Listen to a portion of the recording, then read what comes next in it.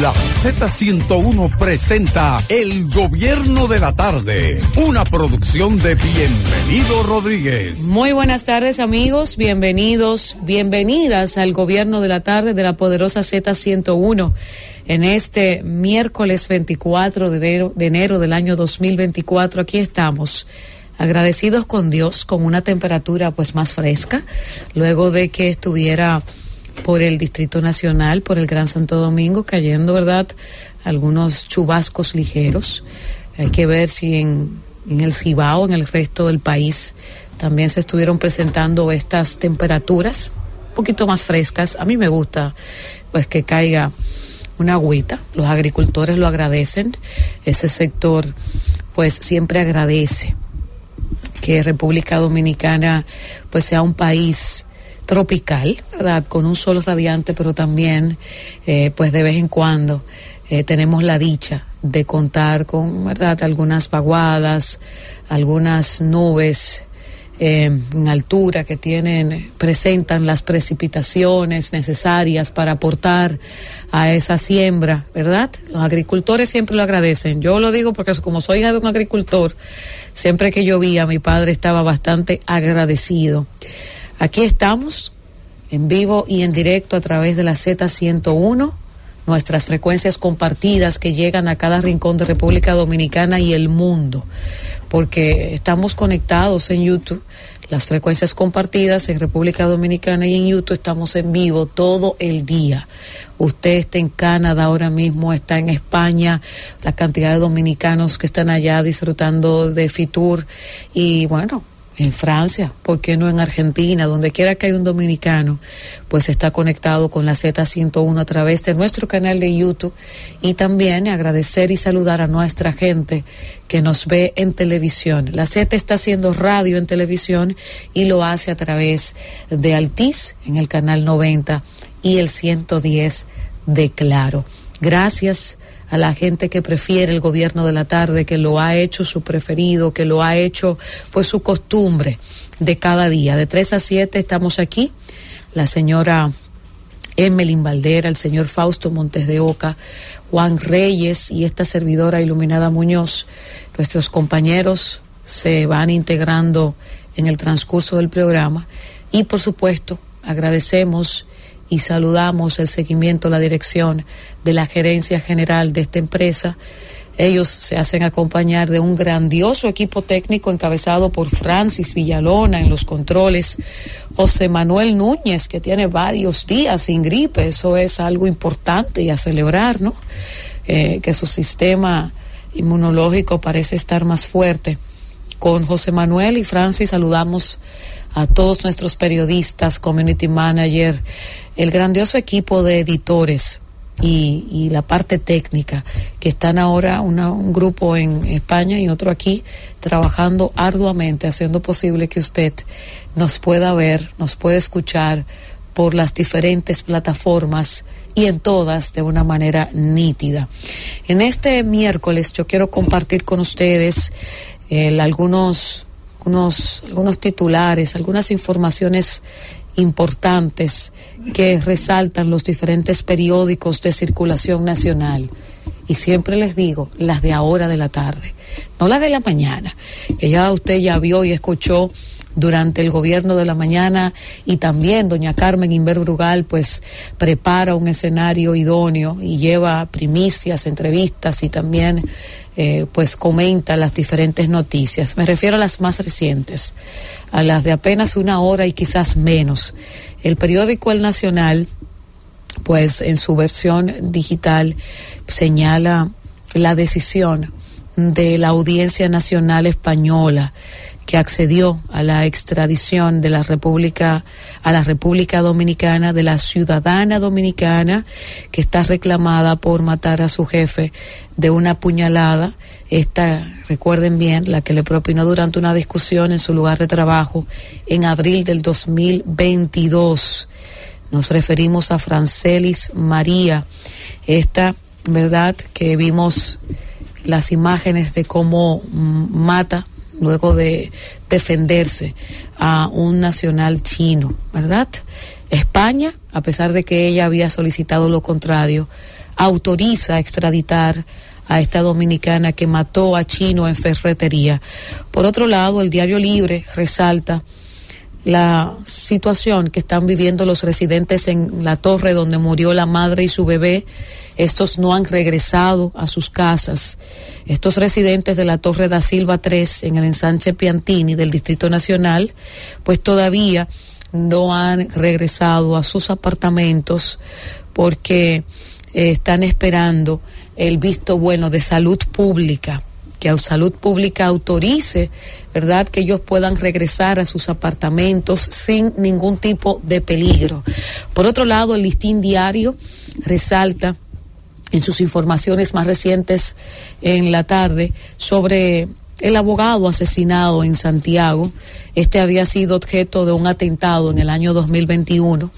Varios hermanos del abogado Santiago Reyes, mejor conocido como Chaguito, muerto a tiros cuando transitaba en su vehículo la noche de este martes por el sector La Ciénaga, en la zona norte de la ciudad de Santiago. Estos hermanos están pidiendo al Ministerio Público que haga bien las investigaciones para dar con los responsables del hecho.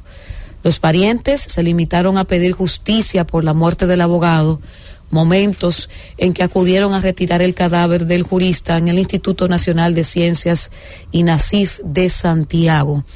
Hay que resaltar que el 19 de abril del 2021, este abogado fue objeto de un atentado cuando individuos estaban armados, le entraron a tiros, saliendo ileso del altercado. Por otro lado, el periódico El Caribe resalta que el canciller Roberto Álvarez volverá a ir al Consejo de Seguridad de la ONU para tratar la crisis en Haití. El ministro de Relaciones Exteriores, el señor Roberto Álvarez, estará participando este jueves 25 de enero en la reunión del Consejo de Seguridad de la Organización de las Naciones Unidas para tratar los temas relacionados con la crisis en Haití. Lo más reciente, pues, es la auditoría de la Junta Central Electoral, que revela 24 hallazgos en equipos a usar en próximas elecciones. Ya hemos visto a Tommy Galán, en representación del Partido de la Liberación Dominicana, pues expresar que el PLD, ellos como organización política, pues han podido hackear una impresora, ¿verdad?, de este proceso de la Junta Central Electoral, y que han podido imprimir un recibo de una compañía de energía. Es un tema bastante delicado. Y por otro lado, afirman choferes, ¿verdad?, más de 1,000 choferes en Santiago que se quedarán sin empleos cuando entren en operación el monorriel. Estuve hablando hace apenas unos minutos porque le consulté. Estoy un tanto preocupada porque son padres de familia y ciertamente el avance y el desarrollo en cualquier ciudad del país, pues uno lo aplaude, pero me comentó personalmente el ministro de la Presidencia, Joel Santos, que acaba de tener una reunión con parte de estos choferes y acordaron realizar una mesa de trabajo. Eso que reclaman, que el temor que muestran los choferes de Santiago, sí, que son como 1,000, ¿verdad? Así es. Que temen ser desplazados cuando se inaugure el monorriel. Es un temor sin fundamento completo, porque la tecnología, los avances tecnológicos permanentemente lo que traen es mayores empleos y mejor nivel de salario de los empleados. Es decir, que si nos lleváramos de esa queja, por ejemplo, cuando antes se hacían los canales de riego y la canalización de los ríos se hacía a mano y se necesitaban millones de gente. Sí. Entonces vino la draga, que una sola draga puede limpiar hacer un canal completo, una sola draga con un operador. Ahora, la historia ha demostrado que esos avances tecnológicos lo que hacen es que aumentan los empleos, porque mayor desarrollo, mayor empleo hay en la sociedad. De manera que esos choferes de Santiago no deben tener ningún temor. Lo cierto es, en ese sentido. Lo cierto es, buenas tardes. Buenas tardes, señor Fausto. Sí, lo cierto es que cada proceso a nivel mundial siempre trae como situaciones de esta naturaleza. Recordemos que cuando surgió la revolución industrial, los trabajadores entendían que la máquina iba a sustituir al hombre. Sí, hay incertidumbre. Inclusive en la fábrica de Manchester le entraron a pedrada y a pedrada y a palo a la máquina para destruirla. Sin embargo, debo de decir que esa preocupación que tienen esos choferes es una preocupación legítima. ¿Por qué? Porque más allá de que nosotros sabemos que toda destrucción es una destrucción creativa, y tal como usted dice, ingeniero, eso va a generar entonces otros escenarios, claro. Pero hasta el momento lo que ellos están llenos es de incertidumbre, no de certidumbre, sino de incertidumbre, lo que genera entonces, esa información. Ahí el gobierno, a través del ministro que estaba ayer acá, lo que tiene que juntarse con ellos y ver de qué manera pueden ellos también participar dentro de todo eso que se va a desarrollar ahí. No olvidemos cuando se hizo la primera línea del metro, también los guagüeros acá tenían esa preocupación. Sí. Entonces lo que hay que ver de qué manera se incorpora en las rutas alimentadoras, como hablábamos ayer, las rutas alimentadoras de ese monorriel. ¿Por qué? Porque va a venir gente de muchísimos lugares de Santiago, entonces se puede hacer un esquema con ellos. ¿Pero usted recuerda de la huelga de un Nachocín? Quizás algunos de ustedes no lo recuerdan. Un Nachocín era el gremio hermano de Ramón, de carro público más fuerte. El hermano de Ramón era el sindicalista y el único. Y cuando comenzaron a introducirse los autobuses aquí, yo me recuerdo don Isidro Félix Albuquerque, que era uno de los líderes de la ETRA, una cosa así. Claro. Comenzaron los autobuses, ellos comenzaron a hacer huelga, que los autobuses iban a desplazar a los carritos públicos. Después los autobuses tenían el temor con el metro, que cuando venga el metro nos vamos a quedar sin empleo. Es que es totalmente natural que este tipo de informaciones o de avances generen incertidumbre, pero Fausto, ya se reunió Joel Santos con parte de estos choferes. Sí, gracias Juan, porque es importantísimo decir que están ellos amparándose, por supuesto, en su líder, Juan Marte, que está hablando por casi 1,000 o más de 1,000 choferes. Me aseguró Joel Santos, ministro de la Presidencia, que estará con nosotros la semana que viene para darnos toda la información de cómo se va desarrollando esta mesa de trabajo. No sé si otro medio lo tiene, esta información, pero he hablado con él hace apenas unos minutitos, porque ciertamente me preocupa a mí ver a una gran cantidad de hombres de trabajo y saber que llevan el sustento a sus casas con este medio.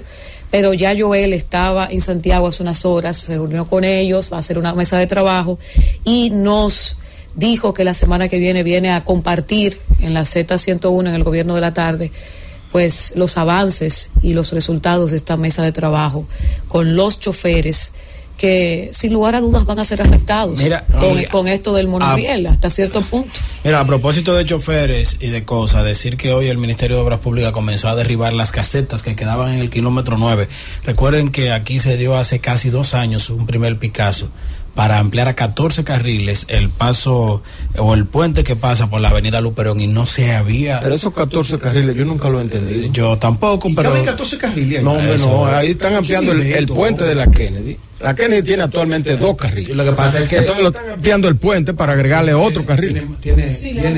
Tiene 8 carriles, 4 y 4. ¿Actualmente? Sí, entonces lo van a unificar y el espacio que queda le van a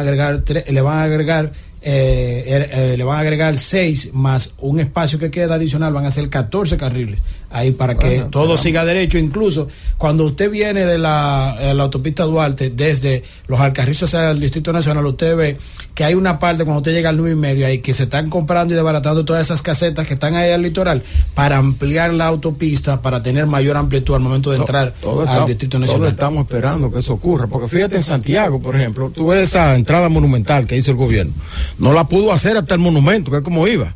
Claro. De los 8 carriles que tú señalas, sí. Sino que lo dejó ahí en el home, en el hospital, y de ahí para allá son 2 carriles nada más. Me dicen que hubo un enfrentamiento entre Obras Públicas y el alcalde de Santiago, y que el alcalde se opuso, que yo qué, porque él había remodelado eso anteriormente. Sí. Pero es una pena que eso se haya detenido. Pero por eso. Lo cierto es que aquí nosotros lo que estamos esperando, todo el mundo aquí en la ciudad, esos 14 carriles del 9 de Herrera que son que causa tantos problemas, ese tapón ahí. Lo cierto es que ahorita nuestro compañero Fausto citaba la revolución industrial en 1888, y cuando se produce la revolución industrial hubo una queja porque la gente se resiste a los cambios y se resiste al progreso. Lo del monorriel de Santiago es progreso. Lo del metro de Santo Domingo ha sido progreso. Lo del 9 es progreso. Que hay que buscarle siempre una alternativa, hay que hacerla, pero también los gobiernos tienen que ser fuertes. Porque aquí hay gente que viene y coge una parte, un área pública, convierte y construye una caseta y después hay que indemnizarlo en algo que él cogió. Exacto. Entonces, eso no puede ser. ¿Sabes, Juan, que cuando Balaguer iba a hacer la 27, tú sabes que la 27 pasaba por todos esos barrios marginados? Claro. Porque aquí era un garabato. Para tú llegar del Cibao al este, eso era un garabato por la avenida esa, la Teniente Amado García. Tú cogías la San Martín, después la Teniente Amado García, la Teniente Amado García cogía la Duarte hasta que llegaba ya a las Américas. Bueno, no, pues cuando. Mella, no era la Mexica. A la Mella. La carretera Mella que se iba a Oye, Fausto, pues tú has rodado. Porque yo estaba mirando al ingeniero y lo veo emocionado. Pero es que el ingeniero. No, pero déjame decir. Se le salió. Fausto, te declaran tardío. Y tú sabes lo que decía la izquierda en ese momento. La izquierda decía que la construcción de la 27 era una estrategia de contrainsurgencia para destruir a la izquierda dominicana, que se escondía en los callejones de por ahí en los callejones de Villajuana y de San Carlos. Una vez yo leo en un periódico importante a una persona que se dedica, es politólogo y se dedica a escribir sobre temas de medio ambiente, y estoy leyendo y él está haciendo una crónica sobre una remodelación que hicieron en la avenida que da al Botánico. Sí. Y ese señor escribió cosas ahí, que esa avenida, que esa avenida iba a acabar con las especies, y yo me asusté. Coño, ¿qué diablos que van a hacer ahí? Y ahora que eso lo pusieron bellísimo y la gente camina, y las aves están más tranquilas porque están mucho más espacio, señores. Aquí hay gente temeraria. Al progreso. Temeraria. Lo mismo. También tiene que ver con algo. Es la forma como se comunican las cosas. Que no se le hace partícipe a la propia gente. La gente siempre se opone. De los cambios, se involucra. La gente se resiste al cambio siempre, se resiste al cambio. Y como dice Juan, los gobiernos a veces tienen que ser un poco fuertes, hay que ser firme, un poco firme en el aspecto del desarrollo, porque no se puede parar el desarrollo por el capricho de alguien o de un grupo. Hay que seguir para adelante. Hay que reunirse con ellos, como aparentemente ya lo hizo y creó su palabra el ministro Joel Santos, pero nunca, yo utilicé la palabra, ustedes estaban aquí todos, y vino Hugo Veras por esa palabra. Dije que se le arrodilló el gobierno a los transportistas. Y esa palabra molestó mucho, la palabra que yo utilicé. Sin embargo, yo estoy totalmente de acuerdo con ustedes, compañeros. El desarrollo no se puede parar ni por capricho, ni por chantaje, ni por manipulación de grupos. Ustedes ven que se puede reunir con ellos y buscarle la vuelta, pero no es lo que ellos decidan ni como ellos decidan. Ustedes han visto lo que nosotros hemos insistido aquí, en por qué separaron las rutas, sí. Los corredores. Los corredores de las avenidas de la capital. Porque un día se revolteó aquí en la 27 de febrero, y entonces comenzaron a hablar con él y después, no sé, ahí se paró todo. Sí. Pero un país no se puede parar. No vayamos más lejos. Recordemos aquí los argumentos que se establecían con el tema del metro, con el tema de los elevados, con el tema de los túneles. O sea, siempre hay un discurso apocalíptico. Sí. De manera que el que gobierna tiene que tener la responsabilidad de tener la visión en la construcción de la planificación de la sociedad y del país que desea, porque ese es el momento de ello. Y ahí es como dice Churchill, ahí que entra lo que dice Churchill, que un estadista de un político se diferencia en que el estadista piensa más allá de las elecciones, más allá de unas elecciones. Tiene que aplicar su modelo de desarrollo que tenga. Vamos a ver lo que pasa con esta mesa de trabajo que ya ha anunciado Joel Santos, nos ha dado la información, y vamos a ver qué pasa con estos choferes de Santiago, pero el avance, el desarrollo que en este momento representa el monorriel no puede ser interrumpido ni saboteado por absolutamente nadie. Vámonos, Francis. El gobierno de la tarde. El gobierno de la tarde. 3:26 en el gobierno de la tarde, gobierno de la Z101.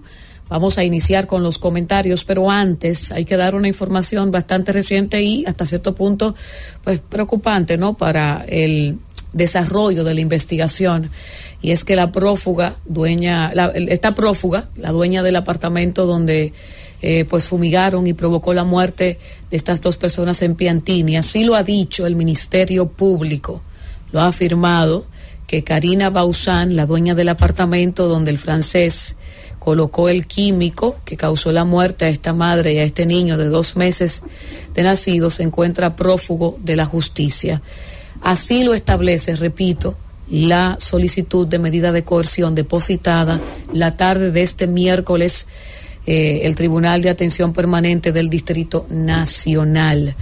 Dicen las autoridades, dice el Ministerio Público, que esta señora está prófuga. Parece que no ha dado la cara o no ha respondido a esto. Esa es una denominación que tiene la justicia. Normalmente cuando tú no compareces, te consideran prófugo. Pero ella tiene su abogado. O sea, ella lo que está fuera del país y quizá no ha podido venir. Es un buen dato el que da el pero inmediatamente ella se comienza el juicio, seguro que va a venir, porque eso es como cuando tú no asistes a una audiencia, inmediatamente te declaran en rebeldía. En rebeldía y ¿cómo es? El orden de arresto. Sí. Pero de una vez tú vas, ya eso queda sin efecto. Exactamente. O sea, que es un lenguaje judicial. Es un lenguaje judicial y es bueno que la gente dejar, ¿verdad? Claro que es según esta petición del Ministerio Público. Ella cuando venga y dará la cara, porque ella, estoy segura que nadie quiere, bajo estas circunstancias, que nadie muera, ¿verdad? Y menos por un tema de fumigación y demás. Pero mientras tanto, eso es lo más reciente de este caso. Siendo las 3:29 en el gobierno de la tarde, vamos a continuar aquí y vamos a iniciar los comentarios y lo hacemos de la voz de nuestra compañera Emelín Valdera. Gracias, Iluminada. Saludar a los compañeros en la mesa y de igual manera a nuestros oyentes que prefieren la Z101 y el gobierno de la tarde, el gobierno de la Z, ¿verdad? Y que también nos dan seguimiento a través de todas las plataformas digitales habilitadas para que ellos puedan tener contacto con nosotros. Recordarles que pueden hacerlo también a través del 110 de Claro y el 90 de Altiz. No sé si ustedes le parece sonoro este nombre, Rosalinda Matos Matos. Rosalinda Matos Matos es una joven mujer, estudiante, estudia en las mañanas y en las noches trabaja, como hacen muchas mujeres dominicanas. Ella está comprometida en aportar y no ser una carga ni un estorbo para esta sociedad. Y por eso en las mañanas trabaja y en las mañanas estudia y en las noches trabaja. Pues ella es taxista. Y como taxista, pues le corresponde estar en lugares que tal vez puede tener algunos inconvenientes. Ella se ha hecho de alguna manera, se ha dado a conocer, puesto que hay una información en las redes sociales, ¿verdad?, circulando de un atraco del que ella fue víctima. Un atraco cometido por dos menores. Ella habla de que fue en la calle Paraguay, esquina Mauricio Báez. Ella tiene 1 año y 3 meses como taxista, trabajando eso. Pero ella está indignada. Ustedes saben por qué ella está indignada. Y hasta yo me indigno escuchando su historia. Porque ella fue a poner la querella luego del atraco. Imagínense ustedes, 2 menores colocándole un cuchillo en la garganta, en su cuello. Ella dice que gracias al Señor la dejaron viva, porque tiene conocimiento, porque hoy día también tenemos que ser investigadores, tiene conocimiento de que esos menores, pues, también con el deseo de conseguir lo que quieren, pues, hacen lo que sea, incluyendo matar, ¿verdad?, a sus víctimas. Bueno, que cuando ella se apersona al destacamento de Villa Juana y posteriormente a la fiscalía, le dijeron, deje eso así y no haga bulla, no haga escándalo. Oigan esto, no haga bulla ni haga escándalo. Y ella dice, pero ¿cómo que deje eso así? Pero esos 2 menores que me hicieron eso a mí, que dicho sea de paso se le llevaron, tengo entendido, como dinero y también sus celulares, que son armas de trabajo para ella, porque trabaja como en varias de las plataformas que dan servicio, ¿verdad?, de las aplicaciones. Entonces, ella dice que ella está indignada y que ella está comprometida en denunciar las cosas que no están bien. Y yo la aplaudo. Y por eso estoy haciendo también este comentario en el día de hoy. Porque cuando escucho temas como este, dígase, Fueron policías del destacamento de Villa Consuelo que le dijeron a ella que dejara eso así. Entonces, ¿qué compromiso tienen esos policías, esos agentes del cuerpo del orden, con la reforma policial que se está haciendo?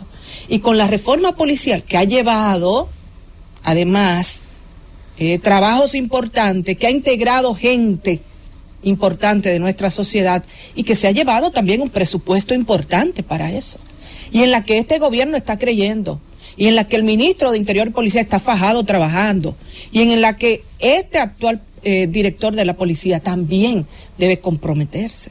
Entonces, ¿de qué sirve una reforma policial en la que yo creo, que dicho sea de paso entiendo, que es la única reforma que ciertamente ha sido seria dentro de lo que se ha establecido? Se ha dado pasos certeros y se ha dado pasos de avance. Pero ¿de qué sirve la reforma si tenemos agentes del orden dentro de la policía diciéndole a esta jovencita, de eso así? Pero oigan esto, porque no se quedó ahí la cosa. Ella dice que ella no va a dejar este caso así. Claro que no, porque ella es una ciudadana. Ella es una mujer que también produce y está como dominicana, también cumple con todas las leyes, todo lo que se estipula, ¿verdad? Que cuando ella va, que dice que se la han puesto en China, pero ¿cómo así? ¿Y por qué te la han puesto en China? Que ella investigó que uno de los policías es papá de uno de los menores. Oigan esto, es papá de uno de los menores atracadores. Entonces yo creo que temas como este y casos como este, haciéndole tanto daño a un proyecto como ese, como el de la reforma policial, en la que está tanta gente comprometida, vuelvo y repito, que está dejando el pellejo ahí. Entonces no es para que un simple policía o un simple agente ponga en jaque un proyecto tan importante como este. Cuando hablamos de, y aquí lo he mencionado en varias oportunidades, Elena Villella de Paliza, está Muquien Zambén, Osvaldo Santana, toda esa gente que está comprometida con este tema de la reforma, no lo van a poner de relajo. Uno o dos agentes, una o dos manzanas podridas que todavía están ahí. Entonces, escuchando las declaraciones, que dicho sea de paso, si usted no la escuchó o no la pudo ver, la entrevista de ayer con el ministro Igor Rodríguez, pues puede hacerlo a través de la plataforma nuestra, ¿verdad?, de nuestro canal de YouTube, que dijo ayer Igor aquí, que tiene que haber consecuencias para quienes violan la ley, incluyendo a los propios funcionarios o quien sea, no importa, pero deben haber consecuencias. Entonces deben haber consecuencias para este policía. Yo creo que el propio ministro de Interior y Policía, el propio director de la policía, deberían llamar a esta muchacha. Como se habla de que este gobierno le hace mucho caso a las redes, deberían ponerle atención a esta muchacha, llamarla, sentarla y ver ciertamente la denuncia que ella ha hecho y qué es lo que está pasando ahí. Porque si eso es con ella, que creo que ha sido muy valiente, y yo misma temería por la vida de ella, o sea, yo temería por su vida, claro que sí, creo que ha sido muy valiente. Entonces yo la sentaría e investigaría qué es lo que pasa. Si ha pasado con ella y ha salido a la luz pública, imagínense ustedes que puede también estar ocurriendo con muchos otros casos. Los menores que tanto dolor de cabeza nos han dado. Hace 2 semanas creo que estábamos aquí hablando de menores también, el caso de el menor frente a la famosa plaza ahí en la avenida Abraham Lincoln, era también un menor. Creo que es momento de poner atención, pero sobre todo con un caso como este, que involucra a una institución en la que está ahora mismo enfrascada en poner en marcha y en ejecución una reforma policial que necesitamos y que nos merecemos todos los dominicanos. Y por otro lado, en el día de ayer vimos pues una juramentación importante en la Casa Nacional del PRM. Se juramentó nada más y nada menos la ex secretaria nacional de Asuntos Municipales del PRD, Altagracita Tavares. Altagracita, como la conocemos, ¿verdad? La conozco.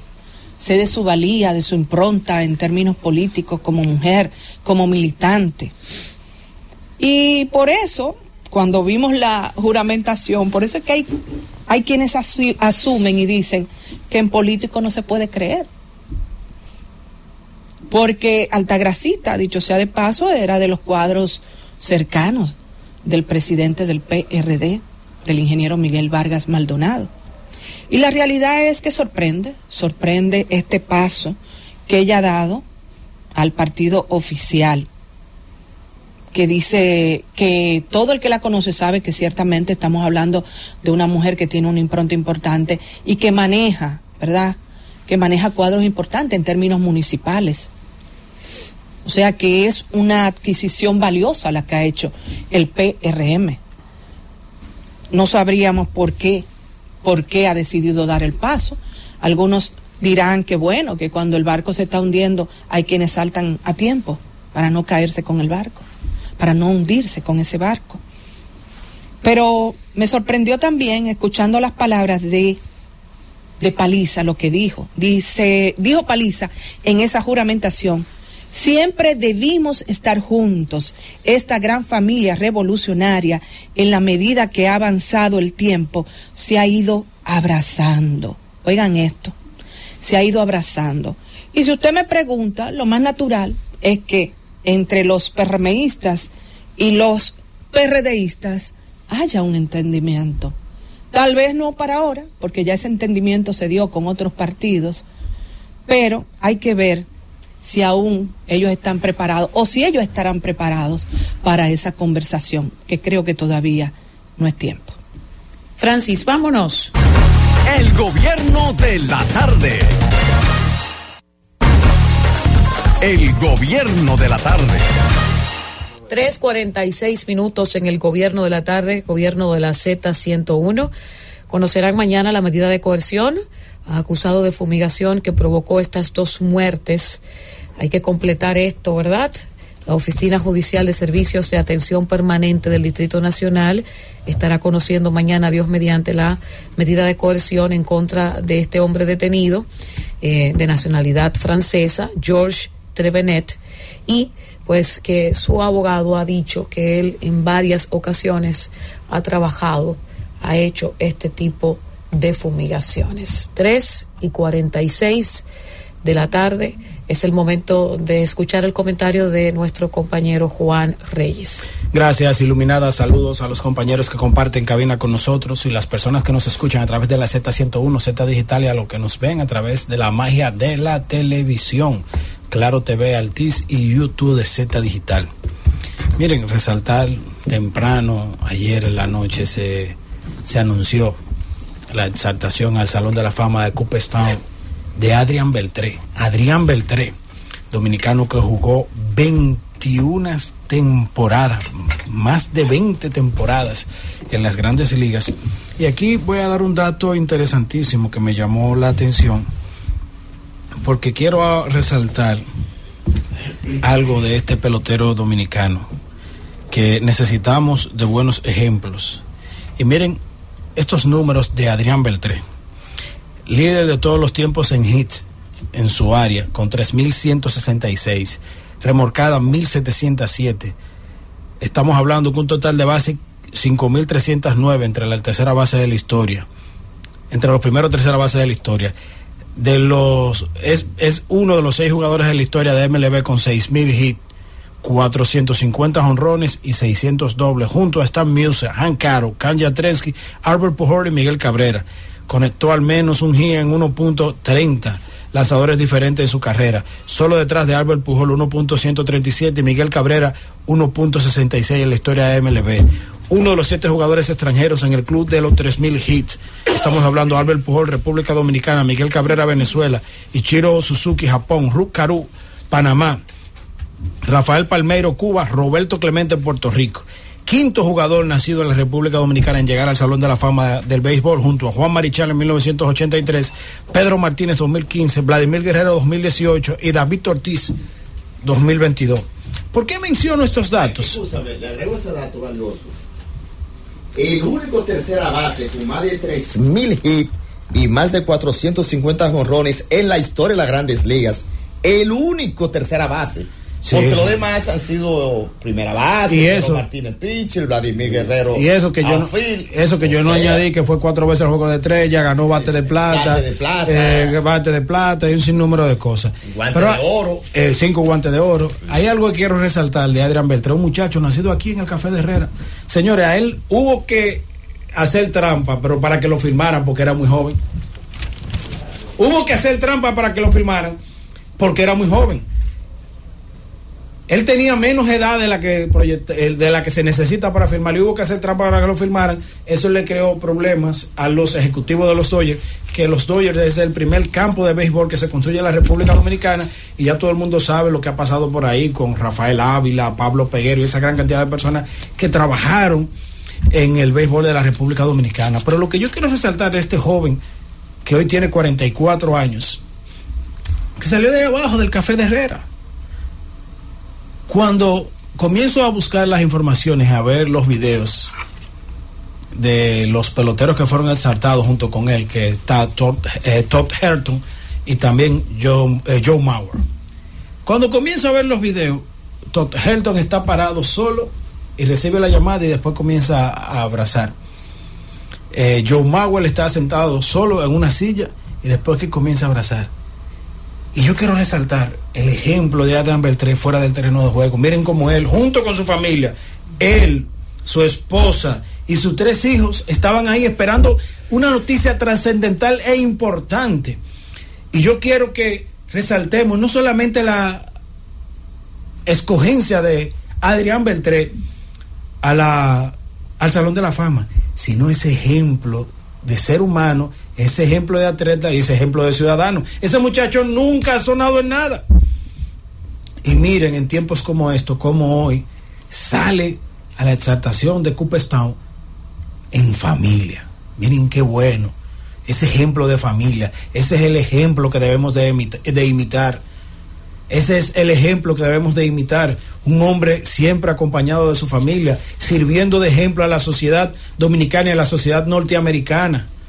Qué bueno, qué bueno. Mírenlo ahí, cómo la estabilidad familiar, cómo ese vínculo familiar con sus seres queridos les sirve para no solamente lograr lo que él ya puso en la historia, que fueron sus números en el terreno de juego, sino los números que pone como un padre ejemplar, como un hombre de familia y como una familia que debe servir de estímulo para la República Dominicana y los Estados Unidos. Quería resaltar ese dato antes de entrar a mi tema principal, que lo tengo aquí.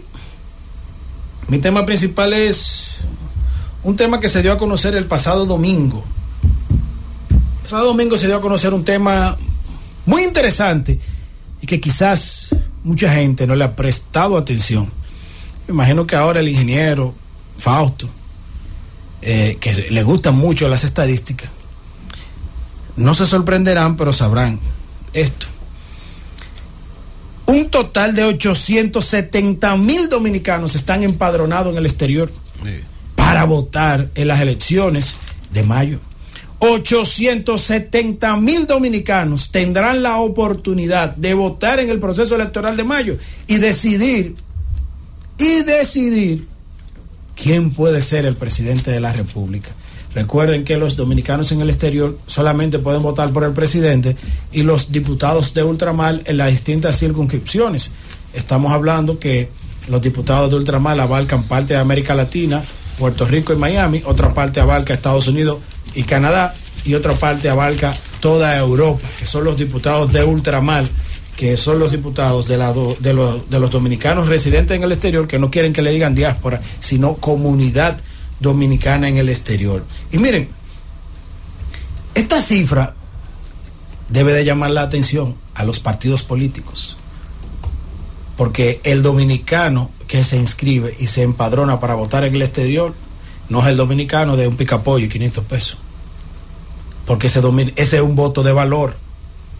El dominicano del exterior es un voto de valor, porque de esos 870,000 dominicanos empadronados para votar, vamos a investigar cuánto mandan remesas. O sea, ellos no les reclaman al gobierno, ellos ayudan al gobierno de la República Dominicana.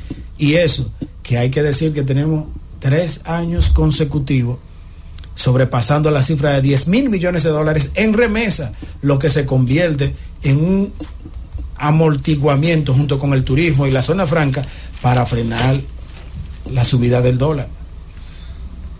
Ojo, los partidos políticos tienen que hilar fino con la comunidad dominicana en el exterior, que además de aportar más de 10,000 millones de dólares, hoy suman 870,000 dominicanos que votan en las elecciones y van a decidir quién es el presidente de la República.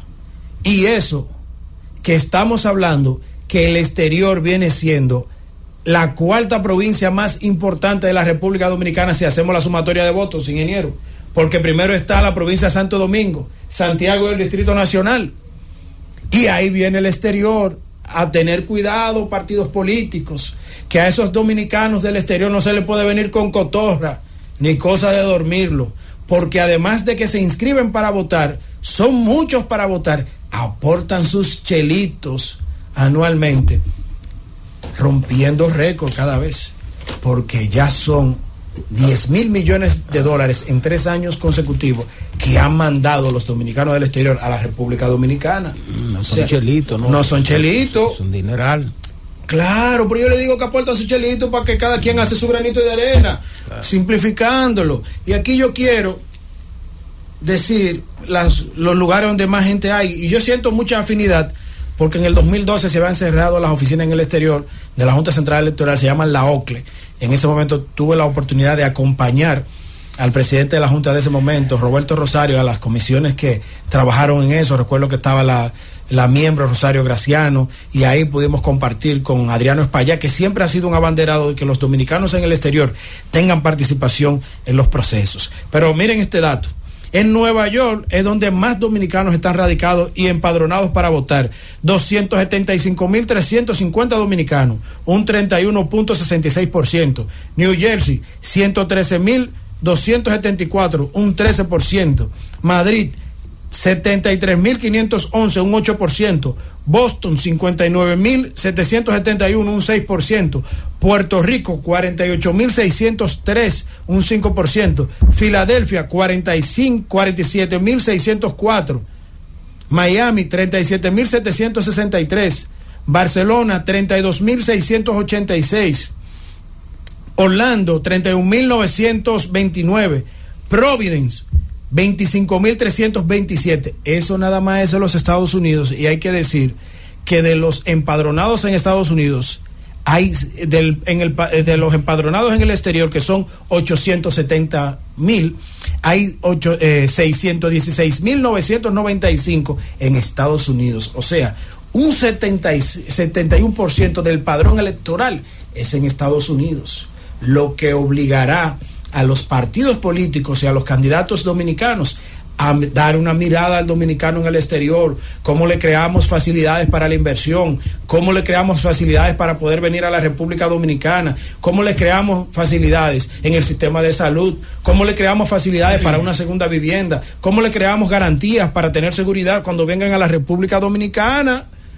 Partidos políticos van a tener que hilar fino con los dominicanos en el exterior, porque además de aportar, porque lo hacen, y las cifras están ahí de acuerdo al Banco Central, 10,000 millones de dólares en los últimos 3 años anualmente han enviado los dominicanos, y hoy son la cuarta provincia electoral, podríamos decir, de la República Dominicana. 870,000 dominicanos tendrán la oportunidad de echar su voto en mayo de este año y decir qué quiere, cómo lo quiere y por dónde lo quiero. Entonces, la clase política, los candidatos y los partidos tienen que empezar a mirar a la diáspora con ojos no de benevolencia, sino con ojos de interés, de solución y de crearles condiciones para ellos seguir avanzando y mejorando su vida allá y aquí en el país. Francis, vámonos. El gobierno de la tarde. El gobierno de la tarde. 4:03 en el gobierno de la tarde. Francis Villalona, es tiempo de Iluminada Muñoz. Y yo quiero comenzar en mi comentario dando una información sumamente importante, sobre todo para la gente de Barahona, la carretera Barahona-Enriquillo, la gente que pues está un tanto preocupada por esta situación. El Ministerio de Obras Públicas y Comunicaciones, también el INAPA, pues están explicando las causas de este nuevo derrumbe de la carretera Barahona-Enriquillo.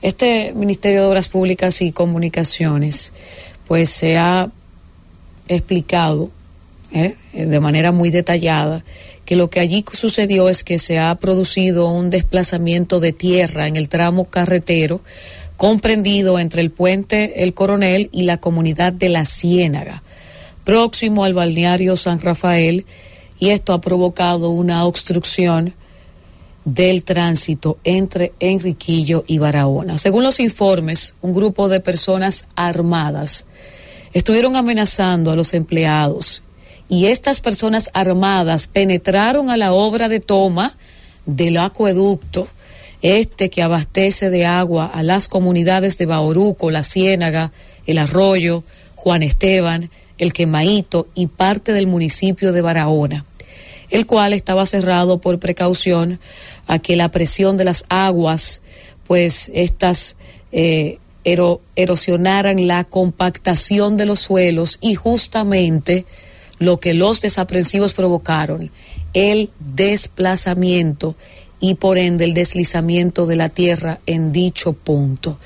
Los desaprensivos, en forma de sabotaje, violentaron la compuerta de cierre, de boca toma, ¿verdad? Provocando que toda el agua de dicha toma cargara la tubería de conducción de 24 de diámetro.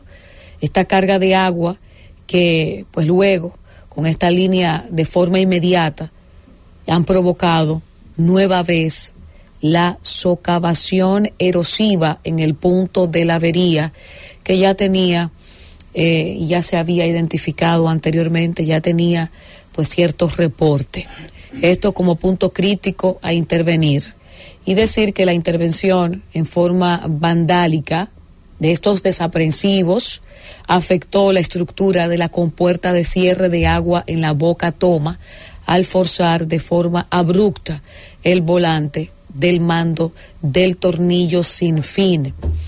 Y yo, como esto todo es bastante técnico, lo leo para que ustedes, las personas que están preocupadas o que ya saben lo que ha sucedido, pero quizás desconocen los detalles. Bueno, hay allí una obstrucción del tránsito, pero no sabemos qué ha podido ocasionar esto. Estamos explicándolos para que ustedes pues tengan conocimiento. Por otro lado, yo quiero en esta tarde hablarles acerca de una información bastante triste. Hemos dado seguimiento a este caso de este joven venezolano que consumió una bebida adulterada en una excursión, ¿verdad?, hacia una parte hermosísima de República Dominicana. Y simplemente, señores, luego de batallar y batallar, pues muere. Y yo, la verdad, que cuando veo este tipo de casos, a pesar de que reconozco que aquí se ha trabajado muchísimo con el tema de la bebida adulterada, este joven, Armando Medina, pues muere luego de que se intoxicara, como ya les dije, con esta bebida adulterada durante un tour en el año 2020. Estuvo batallando durante años y la mañana de este miércoles, este joven, que era un tatuador bastante conocido ya aquí en el país, sufrió una intoxicación severa después de ingerir esta bebida alcohólica adulterada en este tour y pues simplemente durante mucho rato estuvo en un estado de salud bastante difícil. No podía hablar, no podía comunicarse, su cuerpo ya estaba en condiciones bastante complicadas para recuperarse. Y yo reconozco que se han hecho esfuerzos importantes para contrarrestar la venta de alcohol adulterado, pero sobre todo estos lugares donde se hacen las mezclas estos laboratorios improvisados que tenemos en el país y que son asquerosos. De paso, las imágenes, honestamente, ver esas barricas con esas mezclas, a mí me da asco. Y estos delincuentes que se dedican precisamente a mezclar estas bebidas, ¿verdad?, con estos componentes que son tóxicos. Miren cómo luego de batallar casi 4 años, o prácticamente 4 años, Armando pierde la vida. Pero ¿qué pasa? Que nosotros en su momento, cuando se intoxican o mueren varias personas, le damos seguimiento a estos casos. Y luego, como todo en República Dominicana, pasamos de página. Ahora estamos en elecciones. Ahora lo único que importa es todo lo que hagan o digan los diferentes partidos políticos. Ahora lo único importante es lo que digan y lo que hagan los candidatos presidenciales de los diferentes partidos políticos.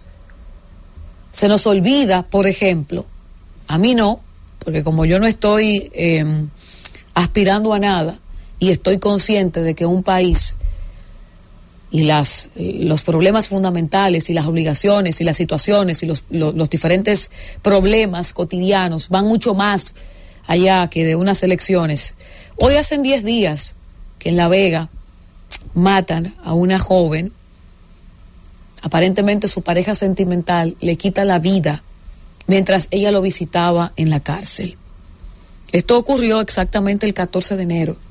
Hoy estamos a 24 de enero y pues no hemos tenido ningún tipo de información completa, oficial, de la Dirección de Prisiones. De ninguna autoridad hemos podido escuchar en estos 10 días, que es tiempo suficiente para hacer los levantamientos necesarios en esta fortaleza de La Vega y ver cuáles fueron o cuál fue el escenario que se dio, que se permitió para que esta joven perdiera la vida en manos de un preso preventivo, de un privado de libertad. Pero como estamos en campaña, aquí se nos olvidó que esa joven fue asesinada en la cárcel. Y nosotros también a veces hacemos un flaco servicio desde los micrófonos, porque el trabajo debería de ser ese: solicitar información a la Dirección General de Prisiones, solicitar, llamar y desde aquí seguir hablando, porque hoy es ella la que muere en manos de una supuesta pareja sentimental. Pero señores, ustedes saben que aquí en las cárceles de República Dominicana ocurre de todo, todos los días. Desde presos que llaman para estafar a personas, como también la venta de droga. Entran allí armas blancas, ellos también trabajan armas de fabricación carcelaria, con la que aparentemente la mató. Entonces yo me pregunto, Cassandra Carmelina Castillo, de 25 años, que fue hecha muerta por Gregorio Matos Carrasco, alias Papito Forever. Hoy 24 de enero, a 10 días de su muerte, no sabemos con qué arma él la mató, en qué parte exactamente de la cárcel él la mata. Si nadie escuchó los gritos, o sea, no sabemos absolutamente nada. Se dejó al tiempo a que, bueno, estamos investigando, dieron una información preliminar, ¿verdad?, de que como esa cédula, ese documento de identidad y electoral sobraba, salieron a ver y ahí es donde la encuentran muerta. El asesino, que además es un cobarde descarado, hace un video y diciendo, ¿verdad?, que él está bien por si acaso le pasa algo, pero fue bastante valiente para quitarle la vida a la joven. No sabemos nada. Trasladan al joven de esta cárcel, de esta fortaleza, a la Concepción de La Vega, y ahí se queda la información. Y esto pasa cada 10 días en República Dominicana, cada 15 días y quizás hasta diario. Entonces, mientras estamos enlelados en el tema electoral, aquí los problemas que nosotros tenemos años y años viéndose no se corrigen. Yo quiero hoy preguntarle de manera muy directa, con mucho respeto, a los amigos de la Dirección General de Prisiones, ¿Dónde está la información completa de lo que ocurrió, detalladamente de lo que ocurrió en la cárcel? No me digan que es Ministerio Público y que es policía, porque él la mató en una cárcel. Y nosotros queremos saber como ciudadanos y como miembros de la prensa en qué condiciones la mató, con qué bendita arma fue que la mató. Si fue con una arma de fabricación carcelaria o si la terminó ahorcando, pero dijeron que tenía varias estocadas, entonces ahora no pueden decir que fue que la ahorcaron. A mí me da mucho coraje cuando yo veo que la negligencia, que la falta de seguimiento y sobre todo la falta de solución a estos problemas que son ancestrales, que tienen décadas ocurriendo, cobran vida de gente inocente. La desgracia del alcohol adulterado, miren a quién viene a quitarle la vida, a un extranjero que decide venir a República Dominicana a vivir, un venezolano que ya vivía aquí, que trabajaba aquí, y viene, y no solo a quitarle la vida, 4 años ese pobre muchacho sufriendo en una cama. Esta joven que tiene una relación con un preso preventivo, con un privado de libertad, que yo no lo voy a criticar, yo no estoy para criticar la parte personal de nadie, mucho menos la de una mujer que han matado en una cárcel. Pero aquí no estamos en eso. Aquí estamos en Abel, en Lionel, en Luis, aquí estamos en los diferentes candidatos a la alcaldía, en las diferentes senadurías del país, y pasan las benditas elecciones y volvemos a tener los mismos problemas, pero agudizados. Entonces me encantaría que la Dirección General de Prisiones, las autoridades, nos expliquen en qué escenario se dio la muerte de esta joven. Nosotros merecemos una explicación de estas que son las autoridades que están buscando que nada de esto ocurra en las diferentes cárceles, y es todo lo contrario. No solo no están haciendo nada, sino que no dan la cara cuando pasan estos hechos que son lamentables. Esta joven tenía familia, tiene familia, y es una ciudadana dominicana. Entonces, si yo por casualidad de la vida voy a hacer un trabajo social a una cárcel, puede darse la situación de que venga un preso y acabe con mi vida. Me hago una pregunta, porque yo no tengo ningún novio en la cárcel, pero puedo hacer un trabajo social y visitar alguna cárcel, algún recinto penitenciario del país. Entonces a mí no me van a asegurar que si yo decido visitar una cárcel, yo pueda entrar y salir con vida. Son de las cosas que yo me pregunto y que yo espero ver más adelante una respuesta de las autoridades con este y otros casos que se quedan en el limbo y que luego siguen cobrando vidas de inocentes por la negligencia y la incapacidad de los que están dirigiendo instituciones de dar respuesta. Francis. El gobierno de la tarde. El gobierno de la tarde. 4:22 en el gobierno de la tarde, gobierno de la Z101. Oye, Lima, lo que te voy a decir. Sigue nublado. Oye, no cojo cuerda, ¿eh?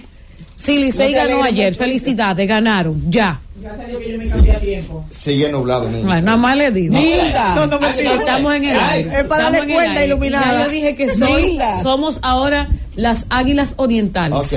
El presidente de la Junta Central Electoral se ha pronunciado hoy y asegura que los dominicanos pueden dormir tranquilos porque habrá elecciones justas y transparentes. Román Jaques aseguró que los equipos multifuncionales fueron entregados a Capel sin previo uso para garantizar con esto la transparencia del proceso de la auditoría realizada. Todos los dominicanos pueden dormir tranquilos. Habrá elecciones justas y transparentes este 18 de febrero. Fueron las palabras de Román Jaques Liranzo, presidente de la Junta Central Electoral, durante una conferencia de prensa este miércoles, donde ofreció todos los detalles sobre esta auditoría, este reporte que establece la Junta Central Electoral, y ellos aseguran que ha podido cumplir con 19 recomendaciones de las 24 realizadas por Capel para ofrecer garantía de los equipos tecnológicos, verdad, que están destinados para los próximos comicios.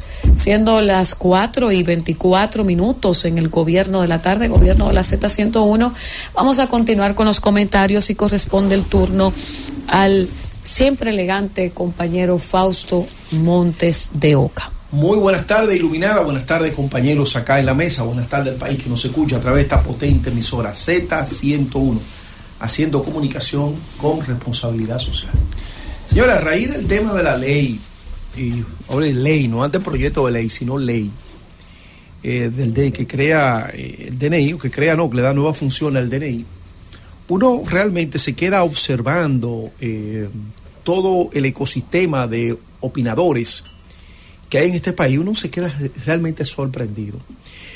Los amigos que nos escuchan, nuestros amables oyentes, hay que decirles que la ley no es algo que se crea de manera así, medalaganariamente, o que sale del aire o de la naturaleza, sino que el proceso legislativo tiene muchas fases, y el proceso legislativo no está aprobado todavía en nuestra Constitución como reglamento. Hay un proceso legislativo que se llama popular, por eso no está creado. Lo que sí está creado es que los que tienen iniciativa legislativa son diputados, senadores, la Junta Central en materia electoral, el Poder Ejecutivo, la Suprema Corte de Justicia, el Tribunal Constitucional, y si existiese la iniciativa popular, entonces el pueblo también en una proporción tendría iniciativa legislativa. ¿Qué queremos decir con esto? Que para que una ley llegue a ser aprobada, tiene que agotar todo un proceso. En este caso de esta ley, el partido oficial controla los 3 estamentos por donde pasa esa ley y que finalmente se convierte, ese anteproyecto, y que finalmente se convierte en ley. Si entra por Cámara de Diputados, se debate, va a comisiones, pasa a Senado, se debate, se aprueba, va al Ejecutivo, promulga o rechaza. No quiero con esto dejar de reconocer las críticas que se han vertido alrededor de la oposición política que estaba allí o está en el Congreso para hacer de contrapeso al Ejecutivo. Pero esto no quiere decir, bajo ninguna circunstancia, que el presidente de diputados, el presidente del Senado y el presidente de la República no tienen la responsabilidad principal sobre una ley que todo el mundo ha criticado porque vulnera los derechos, vulnera la libertad de prensa. Entonces uno ve personas que uno se resiste a creer lo que uno está escuchando. Resulta que ahora el relato se cambió. Oigan bien lo que estoy diciendo. El relato se cambió. Los malos no son los legisladores del partido de gobierno, los presidentes de esas cámaras, o el presidente de la República que la promulgó con su consultor jurídico, que es un asesor en esa materia. No. Los malos son los congresistas de la oposición, señores. Esto es sencillamente sorprendente. Estamos frente a un partido que tiene una capacidad de cambiar un relato y poner a uno como ciudadano a creer algo que realmente no es en la práctica. Es una cosa maravillosa.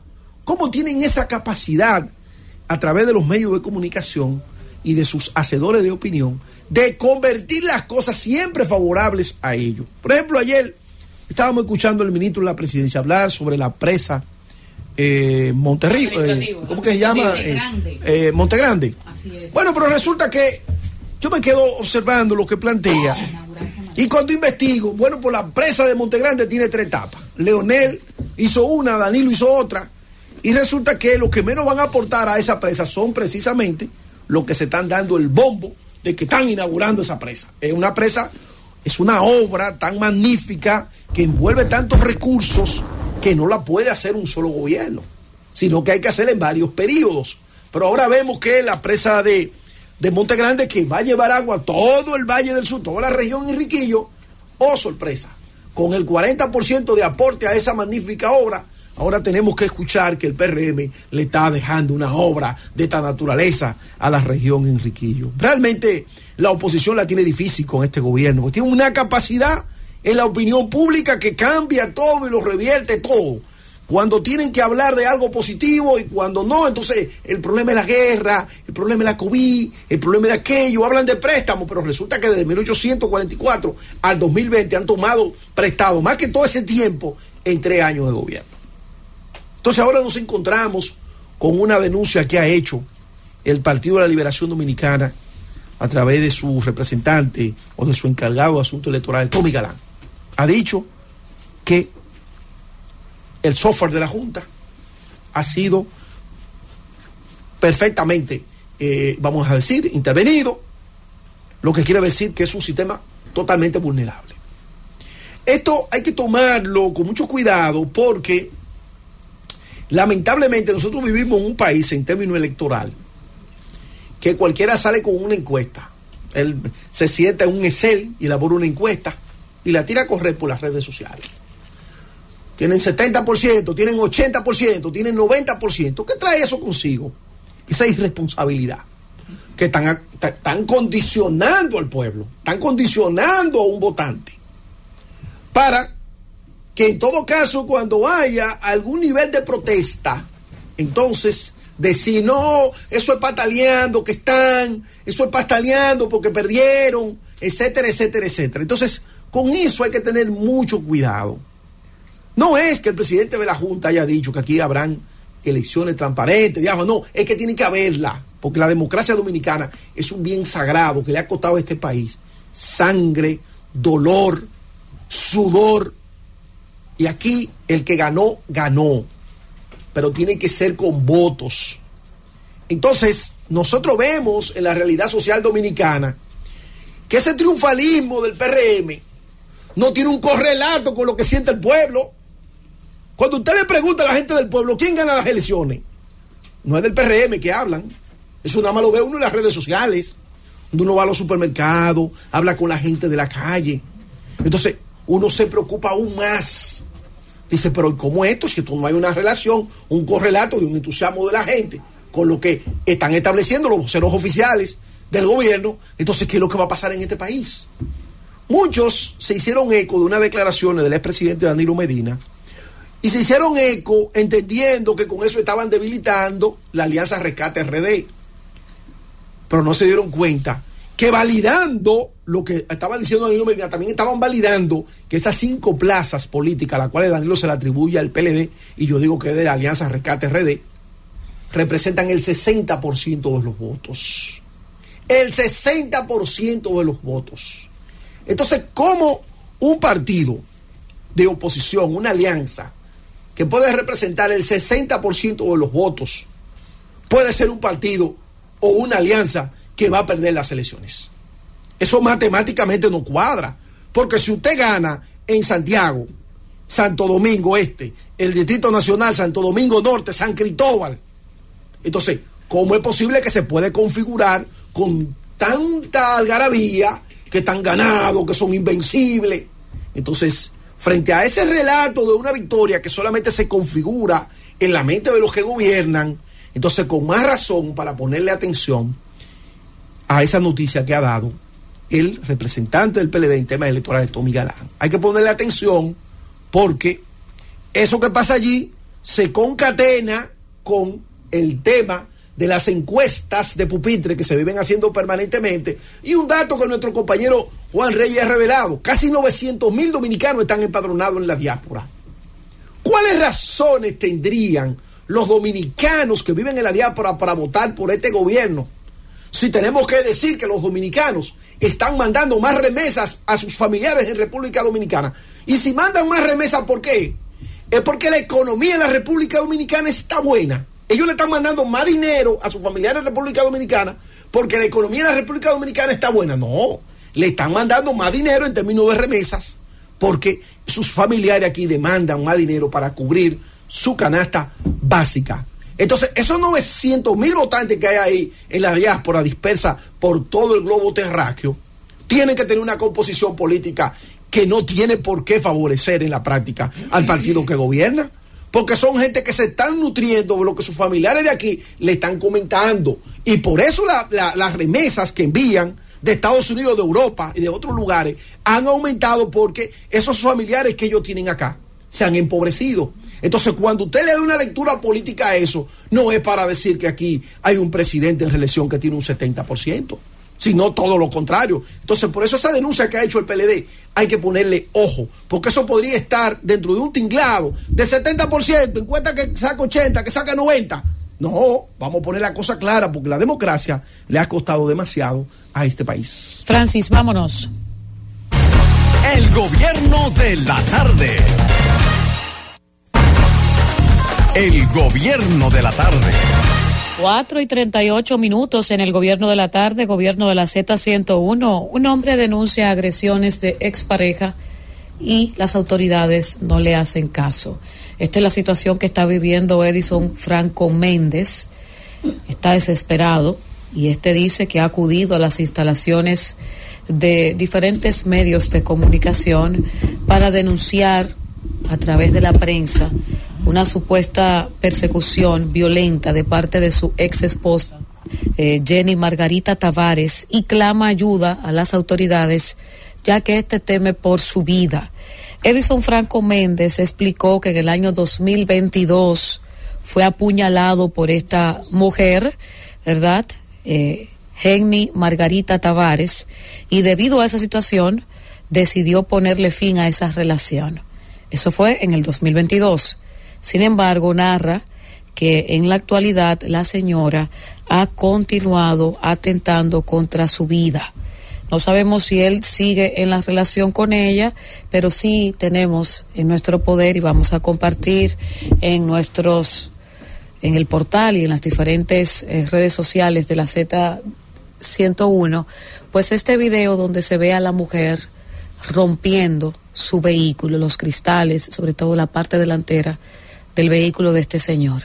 Qué lástima que aquí nosotros por cultura seamos tan machistas. En este sentido, pues entendemos que el hombre, pues no es una víctima porque es un hombre. Entonces la mujer puede romperle el carro, puede darle una puñalada, puede darle un batazo, puede hasta matarlo y no pasa nada. Vamos a ver si él tiene mejor suerte y le pueden atender y recibir como se debe su denuncia y que esta mujer sea detenida. Esa no es Melissa, no. Melissa. ¿Quién es Melissa? El caso Mátame Melissa, no. Estamos hablando de dos cosas. No. Esta es una señora que ella es la que le da los golpes al vehículo.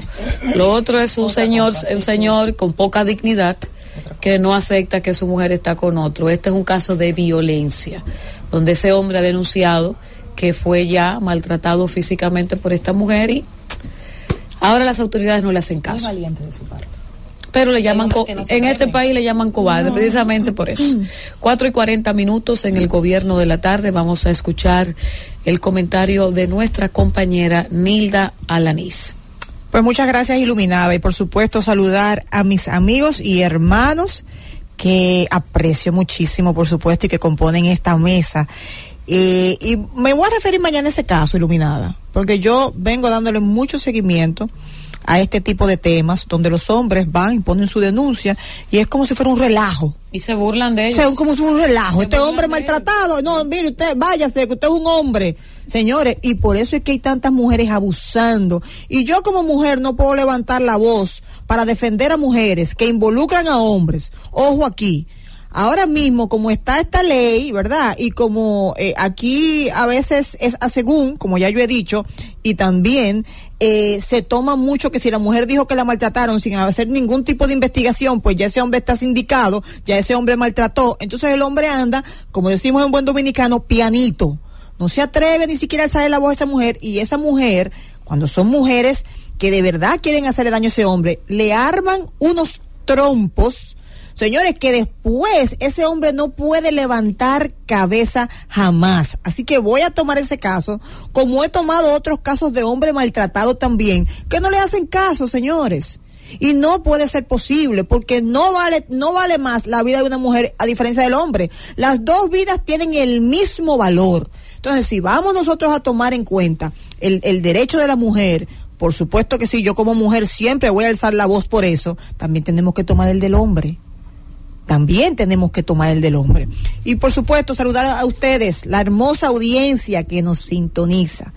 Ese tema a mí me apasiona mucho, porque de verdad que yo he dado seguimiento a muchos casos y es muy lamentable. Es muy lamentable lo que muchos hombres que están sufriendo, no tan solo maltrato físico, el psicológico, que es el peor. Oye, y se le destruyó el carro delante. Bueno, ya tú sabes. Entonces ese hombre la jala por un brazo para mover el carro y ya ese hombre va preso, le investigan a la mamá, se le tiran al papá también a la casa, le allanan todo y nada. Y entonces después nosotros tenemos que hablar de esa mujer aquí que fue maltratada, pero mentira. Mentira, usted no fue maltratada nada, usted lo que tiene ese hombre como un zambá. Pero nada, porque ese tema me llena a mí, de verdad que sí. Yo lo voy a dejar para mañana. Entonces, miren, señores, ya entrando a mi tema del día de hoy, el trabajo dignifica. La Biblia dice que el obrero es digno de su salario. Y así todos nosotros, los simples mortales, trabajamos día con día para poder ganarnos dignamente el pan de cada día, nuestra remuneración. Todos.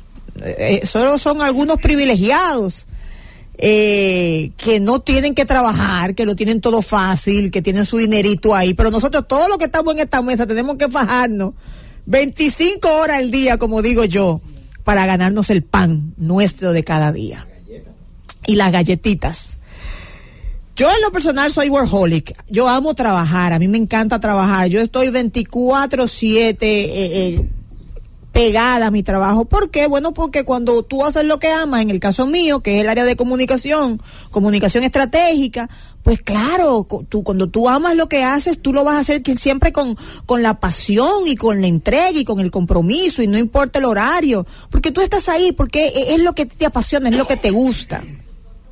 Inclusive, y les cuento a ustedes, esa hermosa audiencia, mis padres, Joy Alanís y Nilda Díaz Santil, que ya no están en esta tierra, me enseñaron a dar siempre el 100%, a hacer lo que te gusta, porque no trabajarías nunca si tú haces lo que amas. Y también mis padres me enseñaron algo muy importante, y es que no todos los cuartos se ganan. Siempre me decía mi hija, no todos los cuartos se ganan. Y usted tiene que estar en las posiciones donde usted lo valoren, donde usted lo respeten y donde usted pueda desarrollarse en lo que usted fue contratada. Si a usted no lo van a tomar en cuenta para lo que usted fue contratada, salga de ahí. No permita ser una más del montón. Eso me enseñaron mis padres. Pero ¿qué pasa? No todo el mundo tiene la fortuna de tener ni ese tipo de padres, ni ese tipo de consejos. ¿Y qué pasa? Y ahí viene el meollo de este tema, que hay muchos que tienen que estar en espacios donde no quieren estar, porque tienen que ganarse el pan de cada día. Eso lo vemos a diario. Y lo que más me llama la atención de este caso que yo les voy a presentar, que ya todos ustedes lo conocen, es que hay mucha gente en este momento que se va a identificar con Francelis, quien está en España y que, para resumirle la historia, fue la asesina del chino, y así la conoce todo el mundo. Pero ustedes saben qué, ella estaba al igual que todos nosotros que estamos aquí, ganándose el pan de cada día. Día con día, como dijeron sus compañeros, en horarios inclusive no permitidos por la ley, pero ella estaba trabajando en su área de trabajo. Y por eso el título de mi comentario del día de hoy es: la que asesinó al chino al parecer estaba harta de ser el zambá. Y yo sé que hay muchas Francelis aquí y muchos chinos también que se van a identificar. Nada justifica una muerte, ojo con esto, voy a dejarlo muy en claro. Nada, absolutamente nada justifica la muerte de ese joven.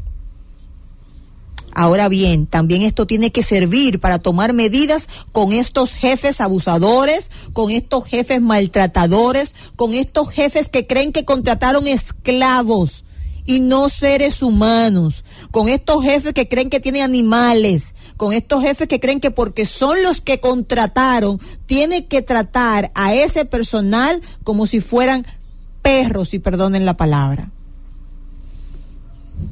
Y perdónenme, porque ya van a extraditar a Francelis, ¿eh? Y ella dice que teme por su vida.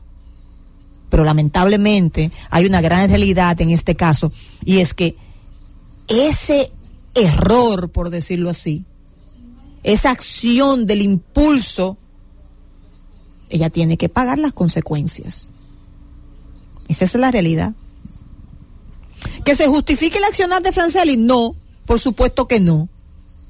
Pero ¿qué medidas se van a tomar de ahora en adelante con este tipo de establecimientos que tratan a sus empleados como trataban a Francelis? Porque todo el mundo vio el video, y si usted no vio el video, yo le invito a que usted busque en Google, que ahí está, de cómo este señor creía que era Jackie Chan con esta joven que estaba ganándose el pan de cada día, que estaba trabajando. Señores, ¿y cuántas veces ese señor le había golpeado a esa joven? ¿Cuántas veces ese señor no le habría hecho lo mismo a esa señora? Esa señora, madre soltera, con 3 muchachitos que mantener. Claro que mis padres me dijeron, no todos los cuartos se ganan, pero lamentablemente no todo el mundo tiene ese consejo, ni no todo el mundo puede irse de un trabajo si lo están maltratando.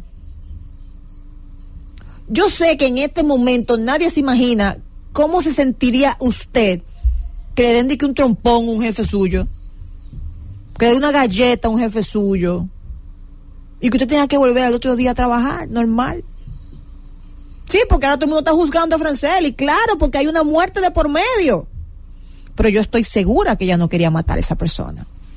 Lo que yo sí también estoy segura es que ella estaba harta. Como tienen que haber muchos dominicanos y dominicanos hartos de ese mismo maltrato. Y aquí nadie habla del empresariado, porque se denunció en ese momento. Lo que pasa es que los empleados no querían hablar, porque no querían perder su trabajo. Pero se comprobó por unos reportajes que se hicieron que hay un empresariado, que este es el modus operandi, el maltrato. Y no tan solo verbal, sino físico. ¿Usted se imagina? Y es obvio que desde la comodidad de nuestras casas, comiendo las 3 calientes, todo el mundo va a decir, no, Francelis está mal, Francelis tiene que pagar. Claro que tiene que pagar, porque hay una muerte de por medio. Ahora, ¿y la otra moneda? ¿Qué se va a hacer con estos empresarios que actúan de esa manera? ¿Qué se va a hacer con esos jefes que actúan de esa manera? Tiene que haber mecanismos para que los empleados puedan ir, puedan denunciar y que se meta preso esa gente, que haya régimen de consecuencia con esa gente. Yo nunca he visto eso, un encargado preso porque golpeó a una empleada. Pero ¿usted cree que no pasa? Claro que pasa, porque mira, Francelis, ¿y qué dijeron todos los empleados que estaban ahí? Que eso era reiterativo, que eso era recurrente, perdón, que pasaba siempre. Entonces, ya para cerrar, esto se debe acabar. Las posiciones del empleador que denigra, que abusa, que maltrata psicológicamente y físicamente a sus empleados debe acabarse. Deben crearse mecanismos para que ese empleado tenga la manera de denunciar, porque claro que el miedo a usted perder la manera de usted alimentar a sus hijos lo va a cegar, lo va a cerrar, lo va a hacer que usted se cierre en sí mismo y reciba golpes. No todo el mundo tiene la fortuna de poder moverse de un trabajo a otro sin el reparo de que no va a tener cómo alimentar a sus hijos, porque de lo contrario se podrán presentar más chinos y más francelis que, viéndose acorralados, tomen el peor camino. Pero lamentablemente el ser humano no fue creado para recibir maltrato, y mucho menos usted lo que está trabajando, porque no era un resort que ya estaba, era trabajando y fajada, porque los horarios inclusive eran abusivos. Y con esto cierro. Yo quiero que usted reflexione. Ojo, nunca voy a estar de acuerdo con la violencia. Ahora, esto tiene que servir para poner las barbas en remojo de todos esos empleadores que actúan como ese chino. Yo quiero que usted reflexione conmigo. Si usted fuera Francelis y se topa con un chino como ese, ¿qué usted haría? Ahora yo me hago la pregunta yo misma, ¿cómo hubiera actuado Nilda Lanice en ese caso? Eso se lo dejo de tarea. Vámonos, Francis. El gobierno de la tarde. El gobierno de la tarde. 4:55 minutos en el gobierno de la tarde. Gobierno de la Z101 aplazan por quinta ocasión revisión de medida de coerción de Yanalain Rodríguez. El tercer juzgado de instrucción del Distrito Nacional aplazó por quinta ocasión la solicitud de revisión de medida de coerción que el ex procurador Yanalain Rodríguez, con el fin de que se le despoje de las medidas cautelares que tiene impuesta en atención a las opiniones del Grupo de Trabajo para las Detenciones Arbitrarias del Consejo de Derechos Humanos de la ONU. En esta ocasión se aplazó para el próximo miércoles para tomar conocimiento de nuevos documentos aportados al proceso. Siendo las 4:57 minutos en el gobierno de la tarde, es el momento de escuchar el comentario de nuestro compañero, el ingeniero Héctor Rodríguez Pimentel. Gracias, Iluminada. Muy buenas tardes, colegas en la mesa. Buenas tardes al pueblo dominicano. Yo quiero dedicar mi comentario en la tarde de hoy a una obra fundamental para el desarrollo no solo de la región sur, sino de la República Dominicana. Las provincias del sur, sobre todo el suroeste, las provincias de Barahona, Independencia y Bauruco, y también Pedernales les tocará algo, tienen que estar de fiesta mañana. Porque mañana se va a inaugurar el embalse de la presa de Montegrande, en la provincia de Barahona. Y yo quiero, para que ustedes tengan una idea de lo que puede significar Montegrande para el desarrollo del sur. El sur ha sido la región relegada en la República Dominicana por la mayoría de los gobiernos. Desde aquel tiempo en que se hizo todo la carretera que bordean el lago Enriquillo, no se han vuelto a hacer obras de importancia en la región sur. Y se mantiene como la zona con menores ingresos, menor nivel de vida de la República Dominicana. Pero Montegrande vendrá a establecer un antes y un después del sur de la República, del lejano sur. Para que ustedes tengan una idea de lo que puede ser Montegrande, miren, Montegrande es 2 veces más grande que la presa de Tavera, o más de 2 veces más grande, porque la presa de Tavera, su lago tiene alrededor de 130 millones de metros cúbicos de agua. Montegrande va a tener 350 millones de metros cúbicos de agua, casi 3 veces Tavera, sin incluir Bao, naturalmente, porque Bao le agrega otro caudal importante de agua. Montegrande va a ser más de 3 veces más grande que la presa de Valdesia. Y ustedes saben lo que representa la presa de Valdesia, sobre todo para la ciudad capital, que le aporta una gran cantidad, un volumen importante de agua al acueducto de la capital. Y ustedes saben lo que representó Tavera para el desarrollo de Santiago, que es uno de los mejores acueductos del país, y también para el desarrollo de la agricultura en la línea noroeste. Entonces, Montegrande va a aportar mucho más agua que esas 2 importantes presas. Quizás podríamos compararla con la presa de Atillo, que es la presa más grande del Caribe. Tiene alrededor de 375 millones de metros cúbicos y representa el avance en la agricultura del Bajo Yuna. Y también podríamos compararla quizás con la presa de Monción, que aporta mucha agua al sistema de riego de la provincia de Valverde y los acueductos de la región noroeste, el agua potable. O de la presa de Sabana Yegua, que transformó a Asua. La pobre Asua se le decía antes, y ahora Asua es un granero, uno de los más, o quizás el más importante granero del sur, incluso superior a San Juan de la Maguana, aunque San Juan de la Maguana también, con Sabaneta, pues se estableció un antes y un después de la agricultura en esa zona. Bueno, pues Montegrande viene a regar alrededor de 300,000 tareas. 300,000 tareas de toda esa tierra de la provincia de Bauruco, que actualmente se practica una agricultura artesanal y movida por bombas directamente de los pocos ríos que existen por ahí. A partir de Monte Grande, pues esa agricultura va a ser otra cosa, porque agua por los sistemas de riego, canales modernos que van a propiciar una agricultura realmente productiva. Monte Grande va también, señores, a nutrir de agua el acueducto del suroeste. El acueducto del suroeste se inauguró en el 2010 o el 2009 por ahí, y se gastaron alrededor de 600, 700 millones de pesos para hacerlo. Pero se hizo ese acueducto esperando a Monte Grande, porque la obra de toma del acueducto se hizo directamente del Yaque del Sur, y entonces ese acueducto fue efímero, colapsó a los 2 o 3 años. Y la empresa de Monte Grande se rezagó demasiado, a tal punto de que el primer Picasso se dio en el 2009, y ahora es cuando viene a inaugurarse el embalse. Y digo el embalse porque no es la presa completa, porque ahora va a faltar, después de esto, la realización de los canales y también la realización de las obras de toma de ese acueducto del suroeste, que va a nutrir de agua potable a más de 33 comunidades de la zona. Además de que va también a faltar la instalación de las turbinas para generar energía eléctrica, que va a generar alrededor de 8 megavatios, no es mucho, pero es significativo para incorporarlo al sistema interconectado, eléctrico interconectado.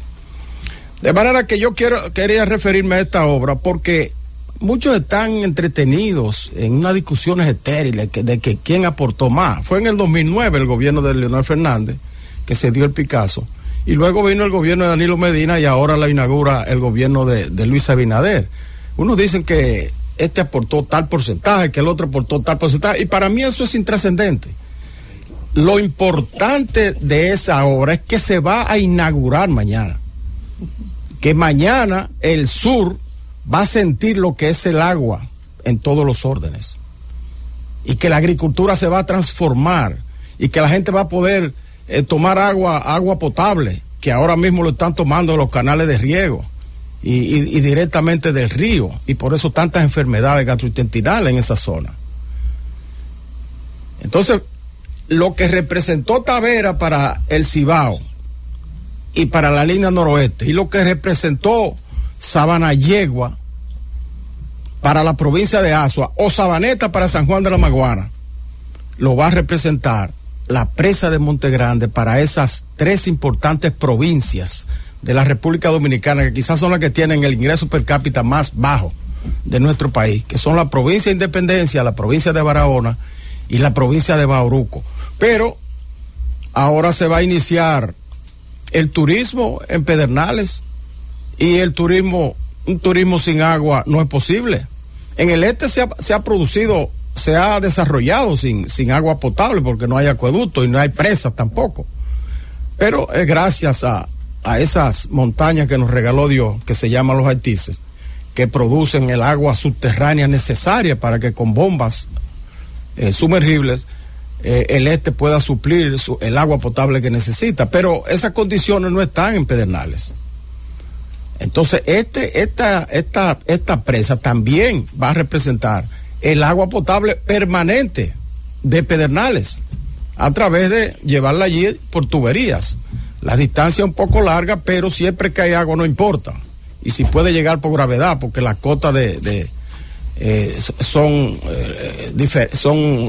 compatibles con el agua por gravedad en tubería, desde Barahona hasta Pedernales.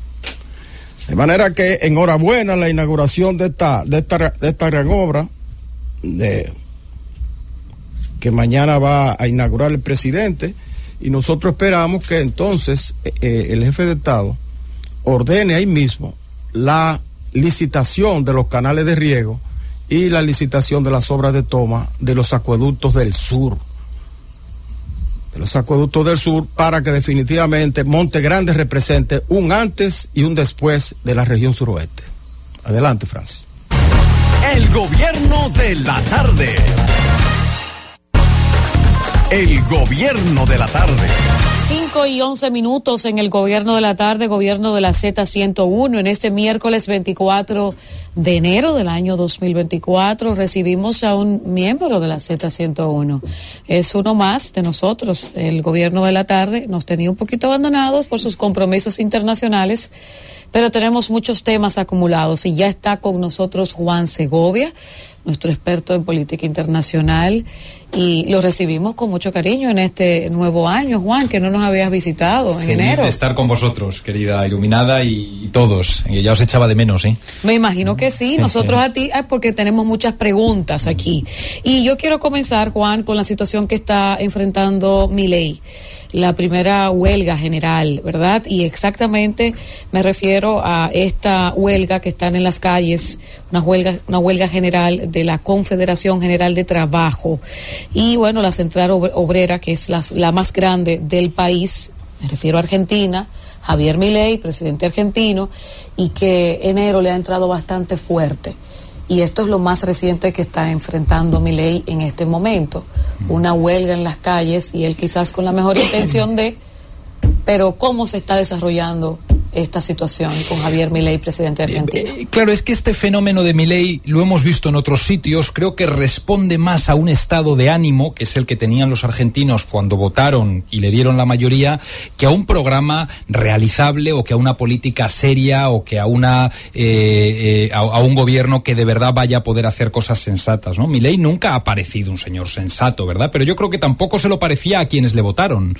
Lo que pasa es que quienes le votaron lo hicieron hartos de años y años de un país que no acababa de resolver sus problemas, porque es verdad que Argentina es probablemente el país del mundo en el que mayor diferencia hay entre lo que puede ser y lo que es.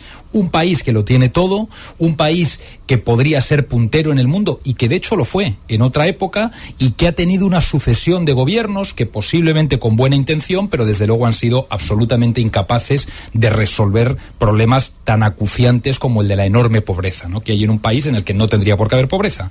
Y después de tantos años de tanta ineficacia gubernamental, emergió lo que hemos visto en otros países: un señor diciendo cosas muy excéntricas, atacando mucho a todo lo que había, diciendo que iba a derrumbar entero el sistema.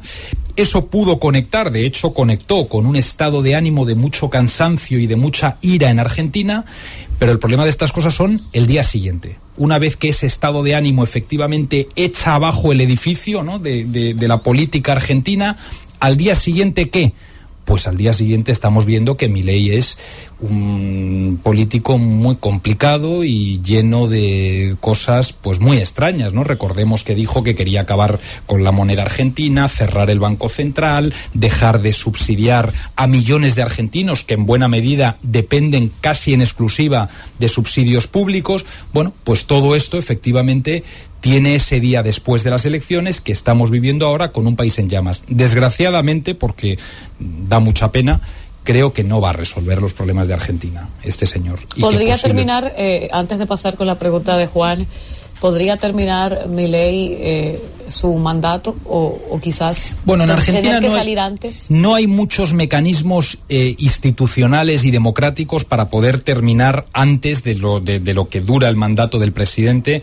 ¿Un golpe de Estado? O bueno, claro, ya si nos ponemos así, no creo, sinceramente no creo. Ha habido presidentes, Fernando de la Rúa, bueno, que no sé si recordáis aquella imagen tan icónica huyendo en un helicóptero de la Casa Rosada. Ese es un país muy complicado. Milei, que ha venido con toda la furia para decir voy a acabar con todo, no parece que tenga las soluciones que el país necesita, y veremos cómo se desarrollan los acontecimientos, pero el inicio de su gobierno está siendo muy convulso y muy complicado. Bastante convulso. Pero Juan, escuchaba con detenimiento cuando hablaba de que ofreció muchas cosas, pero no es menos cierto que ha ido tomando medidas para poder reorientar la economía argentina. Entonces, esto es un mensaje para esos políticos que aparecen, esos outsiders que aparecen de momento, y para las sociedades. Y también, si el hecho de él no tener una base social política sólida le hará llevar un periodo presidencial de muchas turbulencias? Bueno, yo creo que se une que efectivamente no hay un partido detrás, que él es ahora parece que lo decir que alguien es político profesional está mal visto, pero al final estos outsiders que vienen, no se sabe muy bien de dónde, que no tienen ningún pie en la institucionalidad del país porque no han participado de ella, que no se deben a nadie, que no esos contrapesos que se dan en la política institucional de los países sí son importantes. Y este tipo de fenómenos, de outsiders que aparecen de la nada, suelen acabar mal. Si uno echa la vista atrás, la verdad es que los países que han funcionado bien, en general han funcionado bien con políticos que tenían una trayectoria política, que sabían, que conocían el sistema, que lo han podido cambiar, que lo pueden arreglar en lo que falle. Pero no tengo yo en la cabeza recuerdo de ningún país que haya mejorado con la aparición de uno de estos señores que, viniendo de la nada y diciendo que todo es un desastre, haya conseguido. Pudiéramos citar Correa, un periodo de estabilidad de 10 años en Ecuador. Bueno, sí, pero Correa no es exactamente un outsider. Correa es un señor que efectivamente acaba con un periodo muy largo de gobierno de la derecha, pero que tenía un partido muy sólido detrás, que venía también del mundo sindical. En fin, no es un señor que saliera de la nada. Resultaba una ruptura con la que había, pero yo diría que una ruptura dentro de la institucionalidad. Ingeniero. Bueno, vamos a pasar a otro tema, ¿verdad? Porque claro, el tema norteamericano. Las elecciones de Estados Unidos están ahí al doblar de la esquina, en noviembre próximo. Y están realizando ahora las primarias. Ayer se realizaron en New Hampshire y la competidora de Trump, en el Partido Republicano, Nikki Haley, se mantiene en la corrida todavía. O sea, su derrota, la derrota no fue tan contundente, 50 y pico a 40 y algo. Sí. O sea, que todavía demostró bastante fuerza en New Hampshire, aunque ya Trump había ganado en Iowa anteriormente y ella había quedado en tercer lugar, pero está compitiendo. Y por su parte, el presidente actual y candidato virtual del Partido Demócrata, también en las primarias está quedando bien situado. Parece que la contienda electoral en los Estados Unidos se va a polarizar entre el presidente actual y candidato del Demócrata y Donald Trump. ¿Cómo tú visualizas, qué resultado tú crees que podría tener entre esos dos candidatos? Bueno, de entrada yo diría, lo comentábamos ahora antes de empezar, ¿verdad? Yo diría que un país donde la contienda electoral se da entre Biden y Trump es inevitablemente un país en decadencia. No me digan ustedes. Alguien como Trump presentándose a unas elecciones. Por la edad. Un señor. No por la edad. No por la edad. Ya lo creíamos imposible. Ya parecía imposible, pero es que después de ganar vimos cómo perdió. Sí. Y perdió instigando que se asaltara el Capitolio donde hubo muertos, poniendo en duda las elecciones. Yo comentaba, si esto hubiera ocurrido en una república centroamericana, ¿verdad?, en El Salvador o en Honduras, diríamos, claro. Bueno, pues es que Trump ha llevado lo que podíamos imaginar en un país bananero, ¿no?, como se decía antes de las repúblicas tercermundistas de Centroamérica, ¿verdad? Bueno, pues eso lo ha instalado en Washington.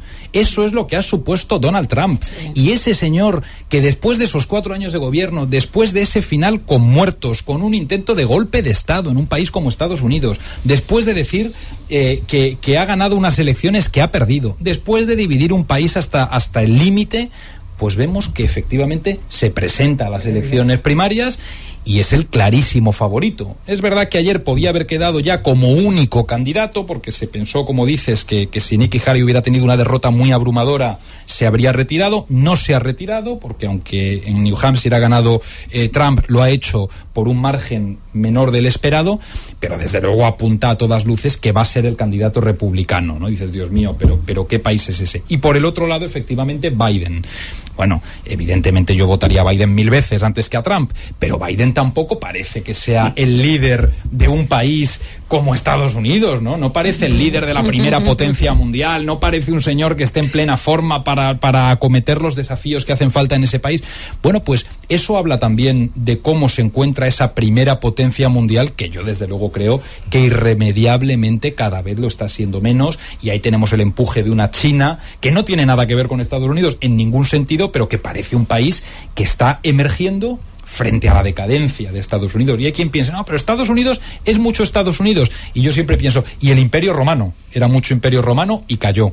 y cayó. Torres más altas han caído y yo creo que estamos presenciando en estas preelecciones en Estados Unidos la decadencia total. Dicho eso, bueno, los analistas americanos dicen que paradójicamente lo que mejor le viene a Biden es enfrentarse a Trump.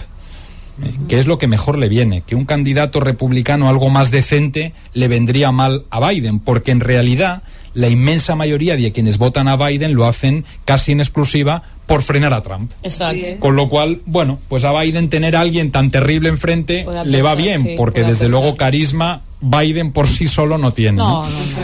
Pero francamente a mí me parece que el riesgo... lo tenga difícil. No, pero el que vote por él de nuevo. La situación económica es la que determina normalmente el resultado electoral. Y parece que la situación económica de Estados Unidos está mejorando. Está mejorando el empleo, mejorando la inflación, está por debajo de 4%. Sí, es verdad que el desempeño del gobierno de Biden no es malo. Y el asunto de la edad en Biden no afecta mucho el electorado americano, porque la fortaleza institucional de ese país asegura el relevo. O sea, no importa, Estados Unidos ha votado por gente en silla de ruedas. Bueno, eran otras épocas.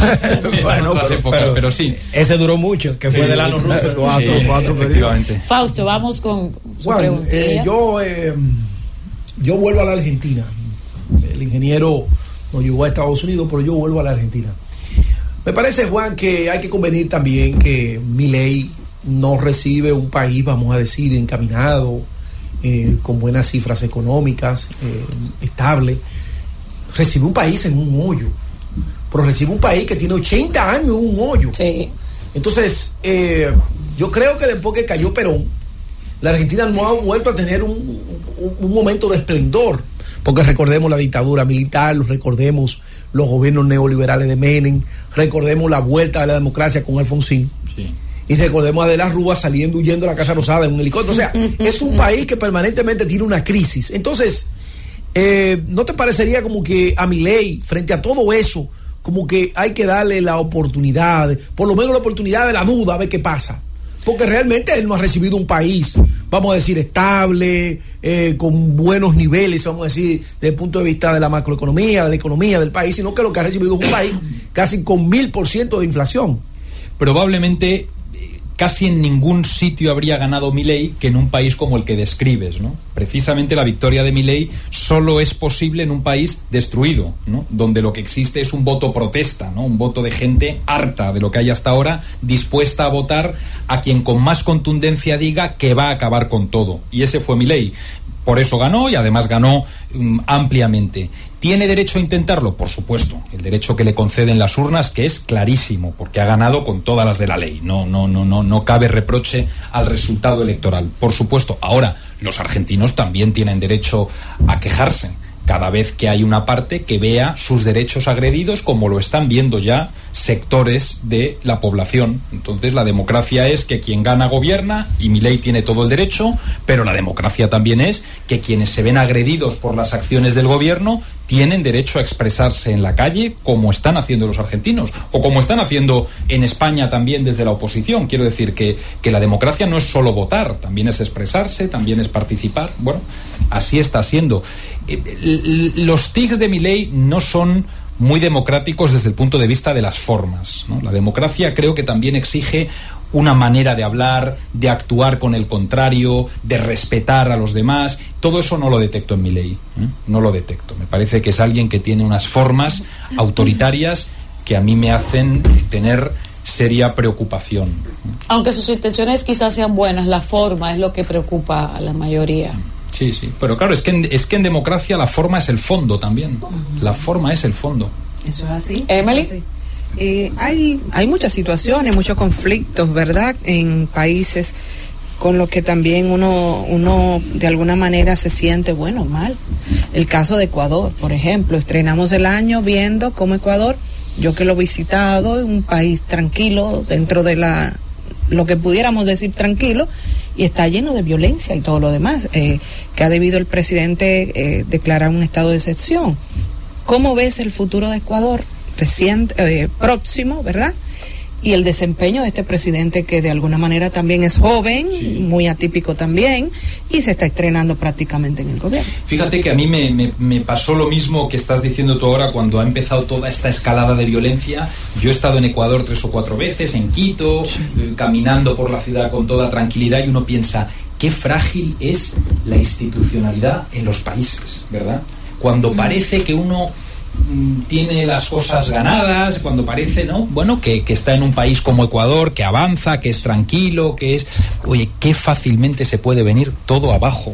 Y además muchas veces tampoco las causas están muy claras, ¿no? Los cárteles de la droga que de repente inician una batalla feroz entre ellos que hace colapsar al país entero, y uno piensa, pero ¿cuándo comenzó esto? ¿Cuándo cambió la ruta? ¿Cuándo cambió la ruta? ¿Pero qué ha pasado en este país? Porque la uno... ruta de la droga. Claro, uno, bueno, de Haití puede imaginar cualquier cosa, ¿no? Por ejemplo, y bueno, estamos desgraciadamente acostumbrados a que Haití, pues es un infierno, ¿no? Una enorme desgracia.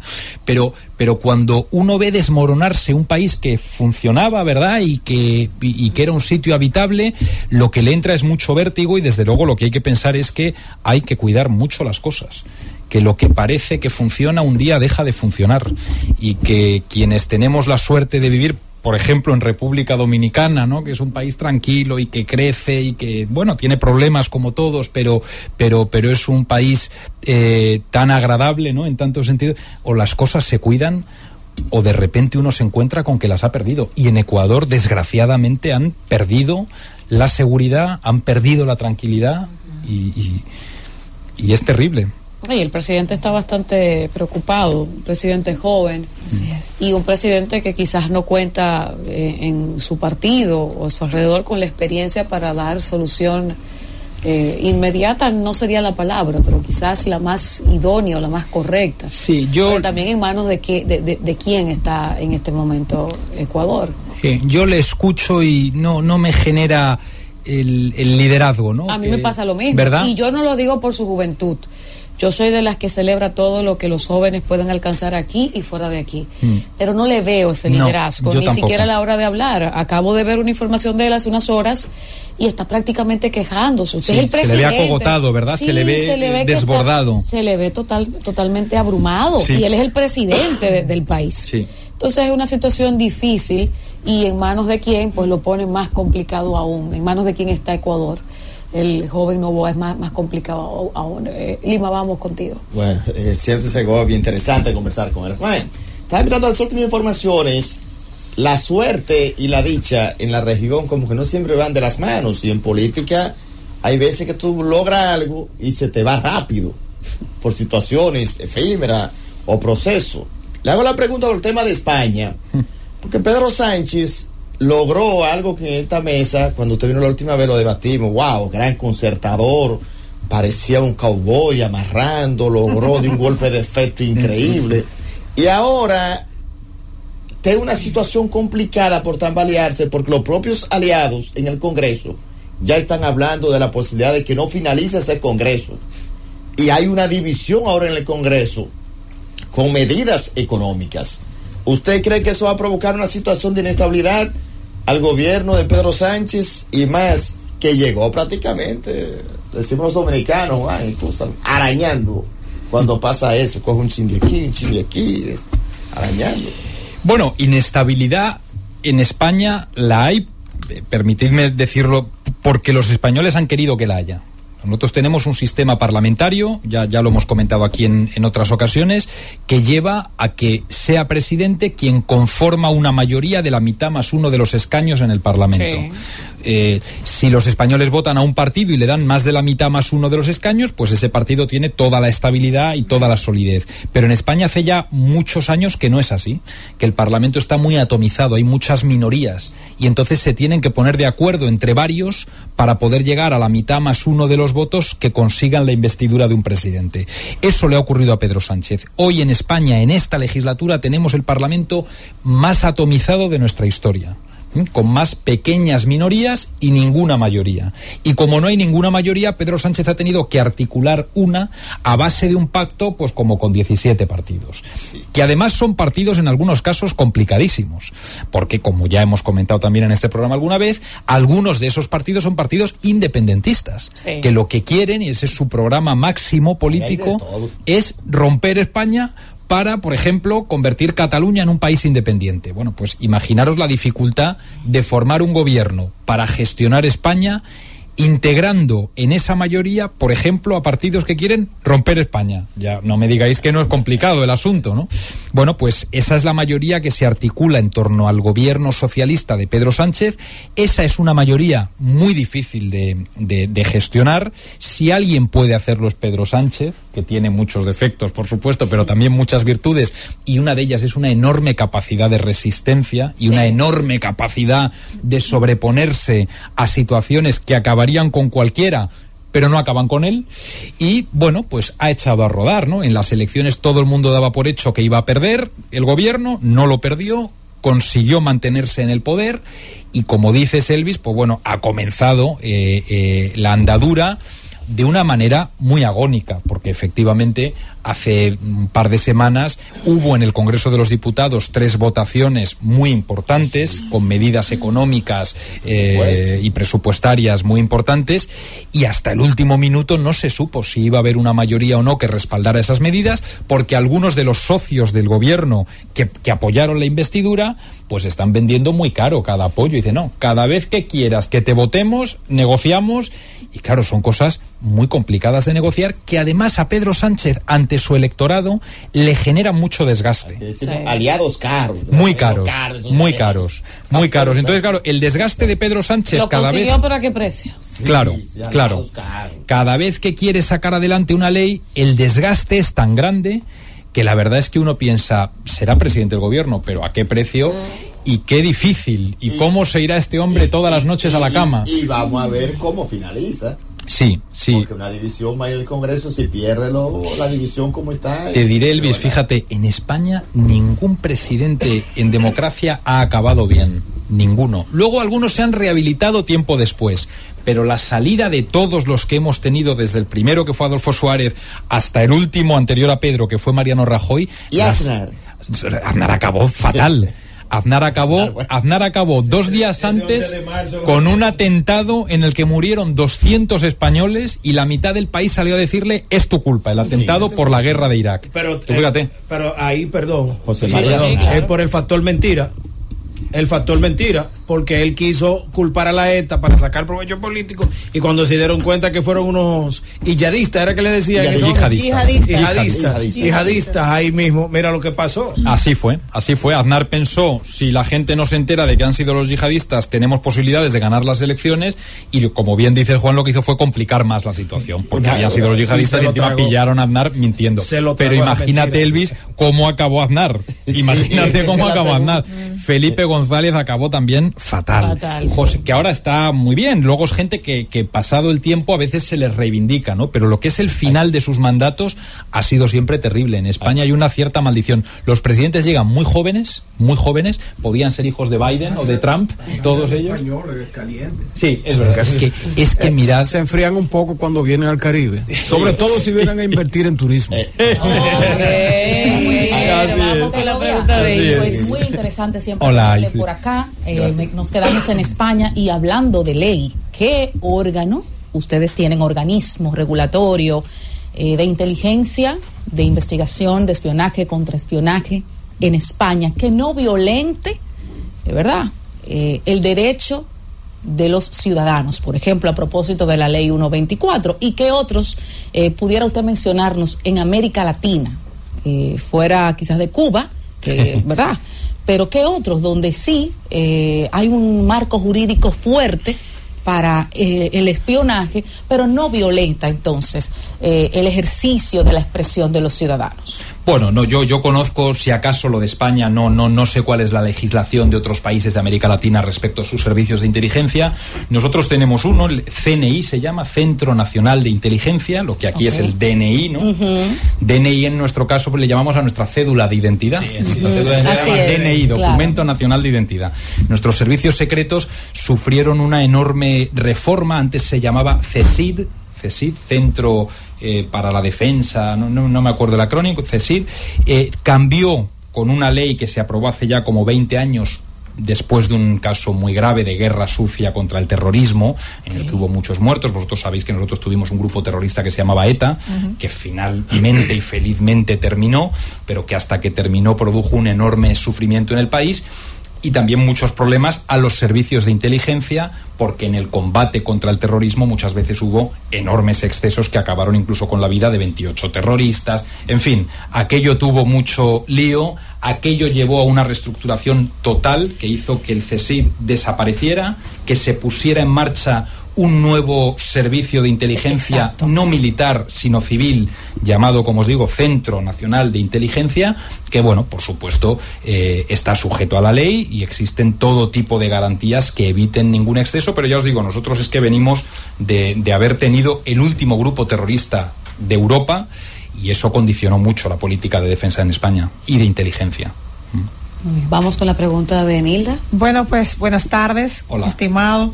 El canciller Roberto Álvarez estará participando del Consejo de Seguridad de la ONU y, por supuesto, hablará del tema de Haití. La gran pregunta, ¿en qué va a quedar el tema de la misión de Kenia? Entonces yo quisiera que usted nos hablara cuál sería el panorama que nos espera a nosotros los dominicanos con relación a esta misión. ¿Se va a dar, no se va a dar? ¿Kenia quiere? ¿Cuál es la traba de por qué al final no tenemos esa resolución ni tenemos ese equipo de Kenia en Haití? Bueno, yo creo que la gran traba con respecto a Haití es que es un problema gravísimo pero muy encapsulado. Haití está en una isla y por tanto para quien de verdad es un problema enorme Haití es para el país que comparte la isla, que es República Dominicana. El resto del mundo tiene la suerte de que como hay un océano por medio... Claro, cuando algo no le afecta directamente a alguien o a alguna persona... Una cantidad de haitianos que... sí, pero para llegar a México hay un mar, que es la mejor defensa y frontera natural que existe, un mar, ¿no? Eso es absolutamente insalvable. Si Haití estuviera en mitad de un continente... Y afectar a otras personas, y a otros países... a 5 países alrededor, tal, pues seguramente... El que lo sufre es el que lo vive. Pero aquí la desgracia es que lo sufre un país que, como dice el presidente dominicano, tampoco tiene la capacidad de resolver un problema tan grave, porque República Dominicana es un país en desarrollo que también tiene muchos problemas. Por supuesto no es comparable a Haití, evidentemente, pero tiene que hacerse cargo de sus propios problemas y desde luego de lo que no puede hacerse cargo es de un país donde viven 11 millones de habitantes, que es un auténtico infierno, donde no hay posibilidades de vivir y donde haría falta una misión internacional que a mí, francamente, ya el hecho de que la encabece Kenia se me hace raro. Yo no sé si Kenia está como para grandes misiones internacionales en el extranjero. Ahora la está encabezando Guy Philippe. Sí, bueno, claro, yo... Ciertamente. Claro, uno pensaría que lo razonable es que se implicara a Estados Unidos. Que se implicara a Francia, que ha sido la potencia colonial. Y que se ha hecho la sombrilla de ellos. Claro, que se implicara el primer mundo. Claro. Pero Kenia, francamente, resulta extraño, ¿no? Ahora, tengo la sensación de que, como os digo, el estar encapsulado en una isla a la comunidad internacional le viene bien para mirar hacia otro lado. Y es una enorme desgracia. Sí, así es. Nosotros vamos a una pausa, Francis, para luego regresar con algunas otras preguntas de lo que está sucediendo con otros países, el panorama internacional a nivel político. Podemos hablar también de Francia, que ahora lo mencionamos con el tema de Haití, pero también hay otros países que pronto estarán haciendo cambio de mando, como en el caso, o se va a quedar en el caso de El Salvador, el señor Nayib Bukele, pero también vamos a dar una miradita hoy, Juan Segovia, a Chile. ¿Cómo andan las cosas por Chile? Que tenemos un ratito que no hablamos de eso por aquí, por el gobierno de la tarde de la Z101, pero ya el señor Nayib Bukele está como que listo para quedarse ahí. Sí. Vamos a hablar de eso al regreso de la pausa. Francis, vámonos. El gobierno de la tarde. El gobierno de la tarde. 5:45 minutos en el gobierno de la tarde, gobierno de la Z101. Está con nosotros uno de los nuestros, Juan Segovia. Él es un experto en política internacional y lo tenemos aquí. Se supone que es cada 15 días, pero él a veces se nos escapa y ya lo tenemos en esta tarde conversando acerca de la situación política, de las elecciones de algunos países. Y en este caso, Juan, yo quiero pues saber tu opinión acerca de esto de El Salvador. Estamos viendo que ya va a sus elecciones, creo que la 9ª, ¿verdad?, de su tipo después de la promulgación de la Constitución de la República en el 1983, y vemos a un Nayib Bukele que está listo aparentemente para ganar. Hace unos días decía yo aquí que él pues hablaba de que en unos 20 días estaría pues quedándose, religiéndose, como le decimos nosotros en República Dominicana.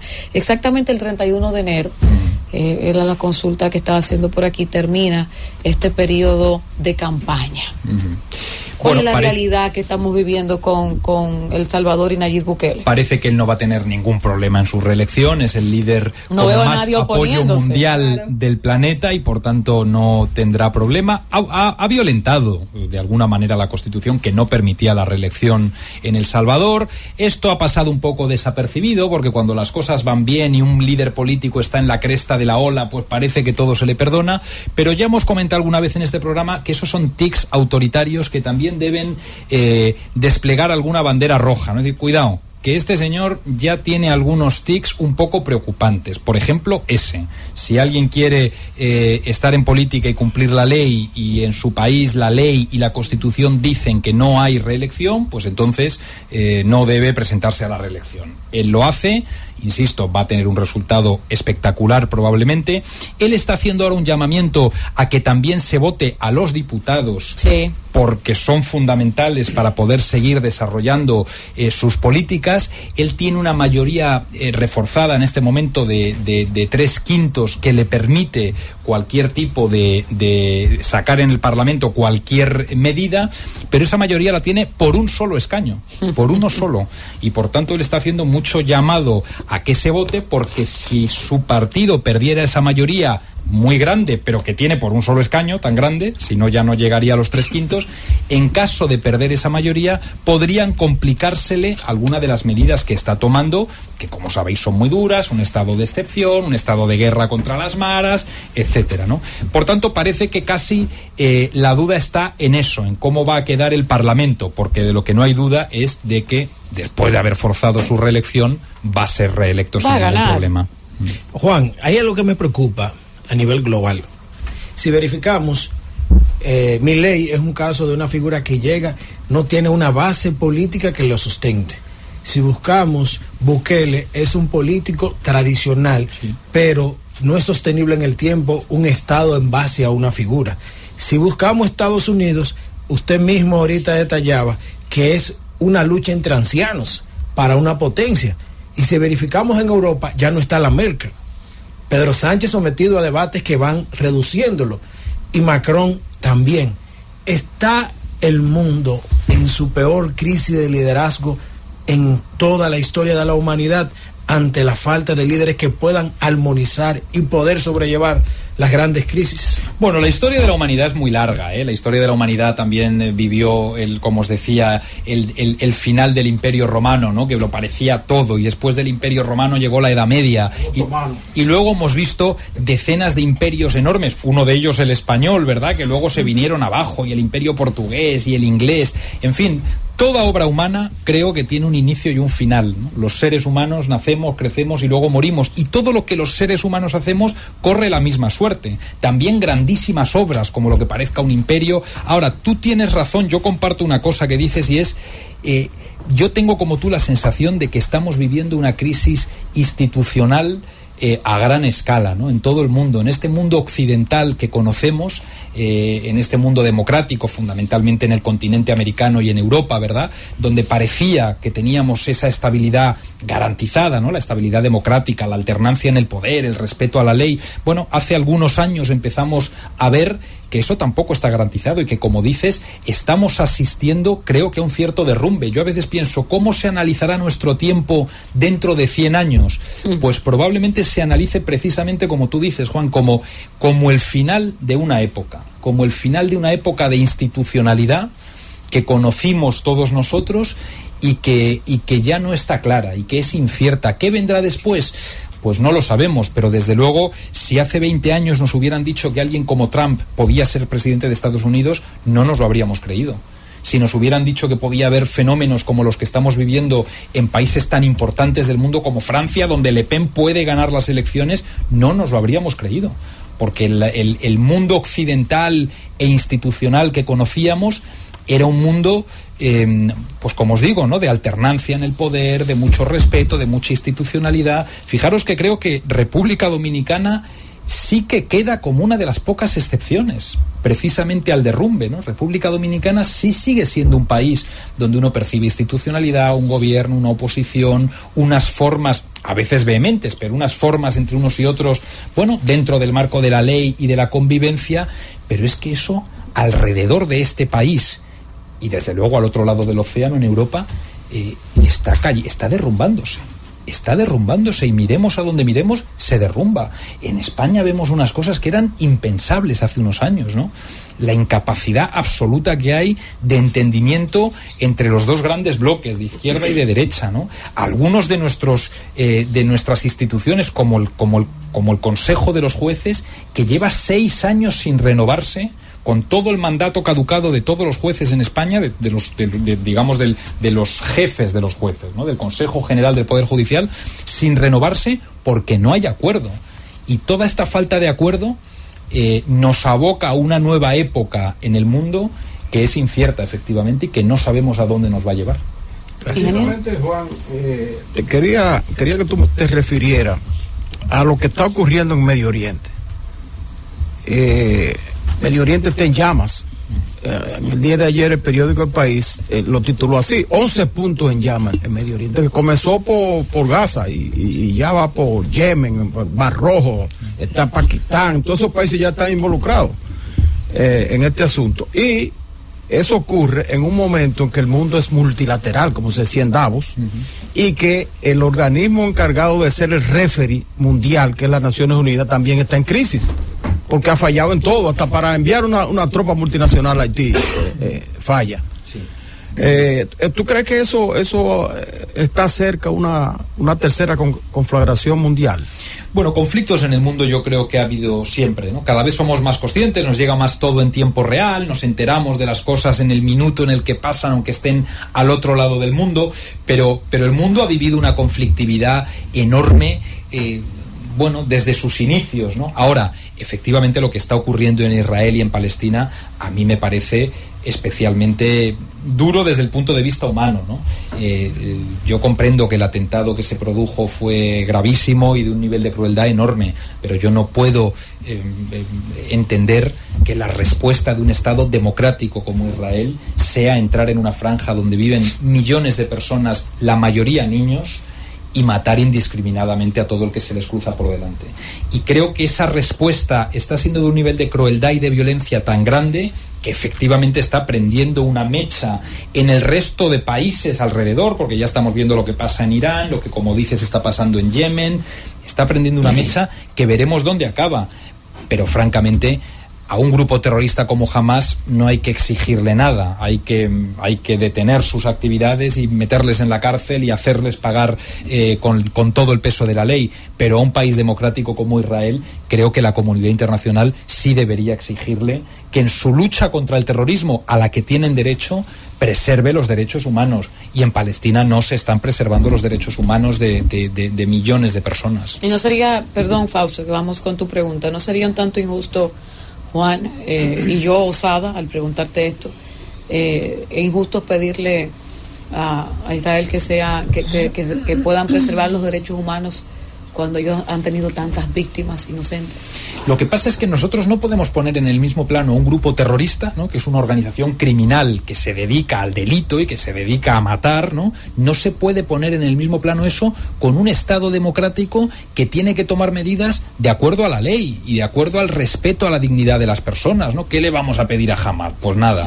¿Son terroristas? Pues nada, son terroristas. ¿Qué se les va a pedir? Nada. Claro. Pero a Israel sí que se les tiene que pedir. Yo comprendo, Iluminada, ¿no?, que dices, Dios mío, es que el atentado fue tan grave. No, sí, es cierto. Bueno, está en la cabeza de cada, bueno, no sé si de mis compañeros, pero Esa imagen sangrienta está en la cabeza de uno todavía. Es verdad, y eso pone a prueba un Estado de Derecho, pero el Estado de Derecho, que tiene todo el derecho del mundo a defenderse de una agresión y a hacerlo con mucha contundencia, creo que a lo que no tiene derecho es a matar a niños para perseguir el terrorismo. A eso no tiene derecho. Bueno, pero al final lo que pasa es que los mismos militares, los mismos de Hamas, al no tener ningún tipo de reparo con la vida humana, ahí es que ellos se resguardan en los mismos hospitales. Sí. Pero hay que entender lo que dice Juan Segovia. Él plantea que aún así un atentado terrorista llevado a cabo por una organización terrorista, poner a un país o a un estado como Palestina a pagar por unos terroristas que se escondieron ahí, que seguro no estaban ahí, es algo que es muy deleznable. Es injusto. Decía... También ya basta hay una desproporcionalidad entre 1.200 israelíes que fueron muertos contra 25.000 que van ya. Pero con Israel siempre es así. Los Estados Unidos y muchos países de Europa también están pidiendo como solución la creación del Estado palestino, que no termina de crearse, aunque las Naciones Unidas lo resolutó. Que coexistan dos estados ahí en esa tierra, pero Netanyahu se opone radicalmente. ¿Tú crees que finalmente cuál será la salida para que haya un armisticio ahí? Yo desde Medio luego Oriente? creo firmemente en los dos estados, en el Estado israelí y en el palestino. Es verdad que eso cada vez está más enquistado. Es verdad también que Israel tiene una política de invasión silenciosa a través de los colonos del territorio palestino, que si uno ve el mapa de lo que representaba en 1960 y hoy, pues es la nada, porque se ha invadido absolutamente todo. Es verdad que es una política muy agresiva la de Israel con los palestinos, en la que cuando el colono llega y ocupa un territorio, tiene un ejército detrás para responder a un palestino que quiera desalojarles de la tierra que hasta ese momento era suya. En fin, habría mucho que decir de cómo se comporta Israel con una población tan débil como la palestina, sin por supuesto ocultar que la reacción terrorista del grupo Hamas es brutal, que no tienen reparo de ningún tipo. Pero yo, sinceramente, si no es posible acabar con Hamas sin matar a niños, pues entonces habrá que buscar la fórmula, pero yo no puedo defender en ningún caso una acción de un nivel de desproporción tan enorme como el que estamos viendo. Yo no lo puedo defender.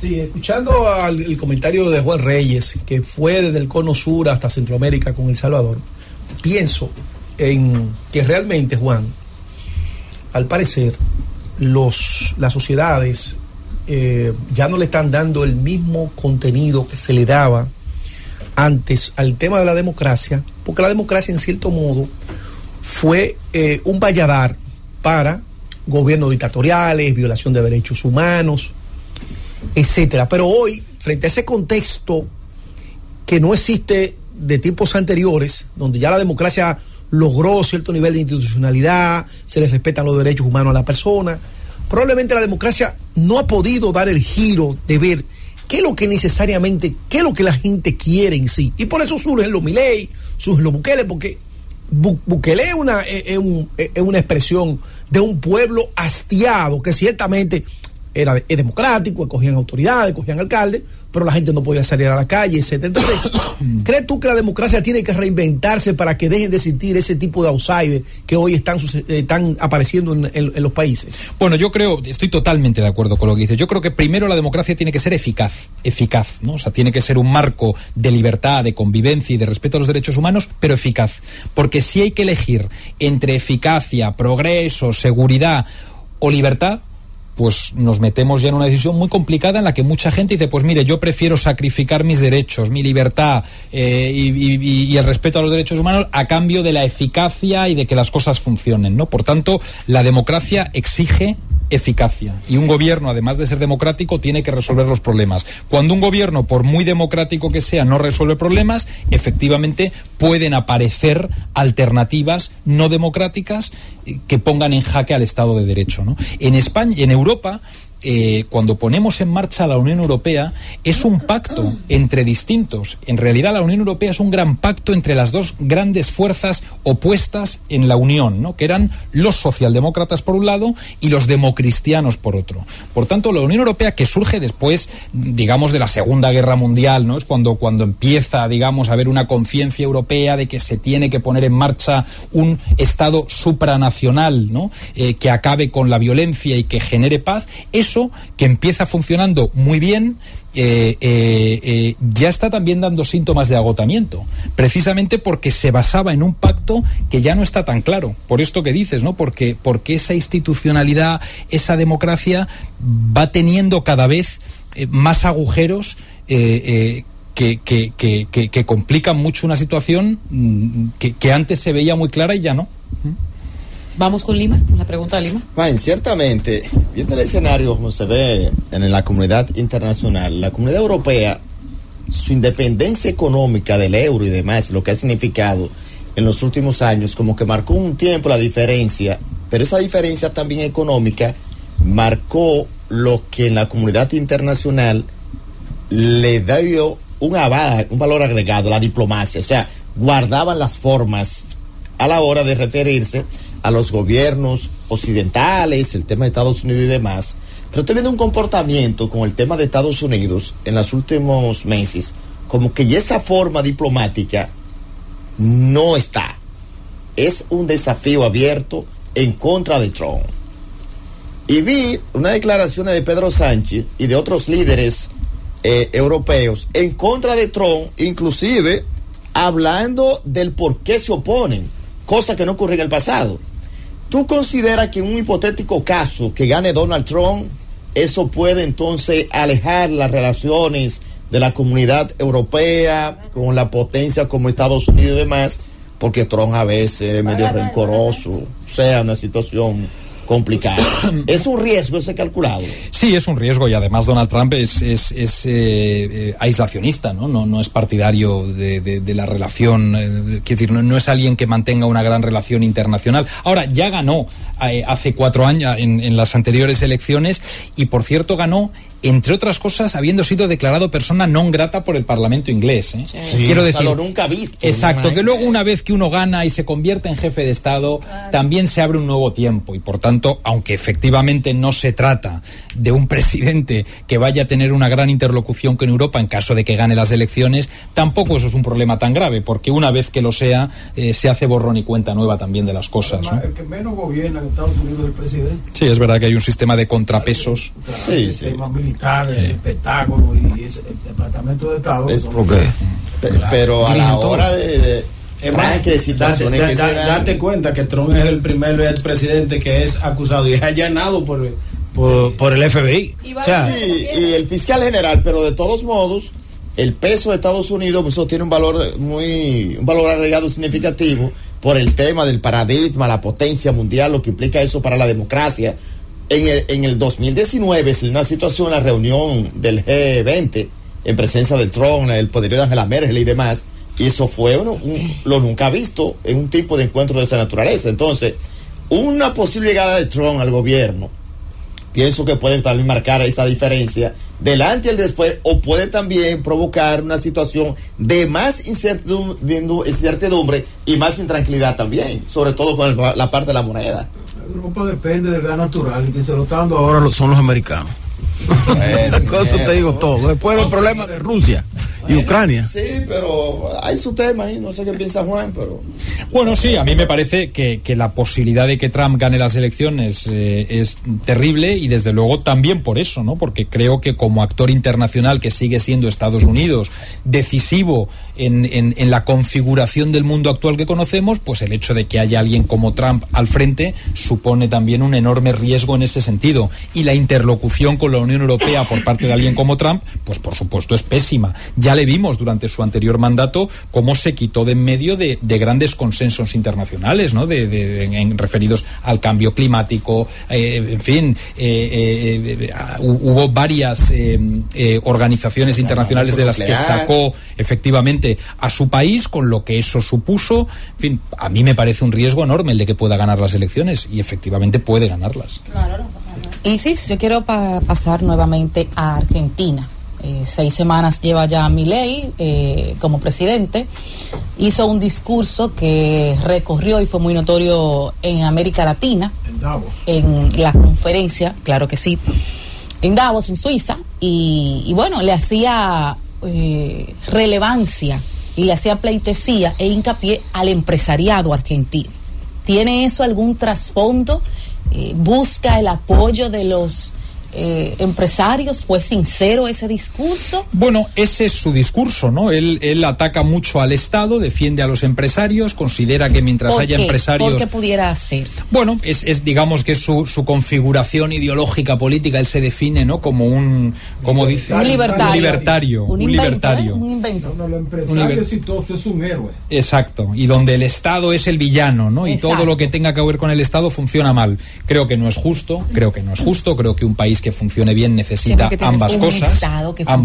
Necesita un Estado que dé seguridad, que dé oportunidades, que proteja a los más débiles, porque esto es decir que cada uno se resuelva la vida. Oiga, hay gente que no tiene posibilidad de resolverse bien la vida sola.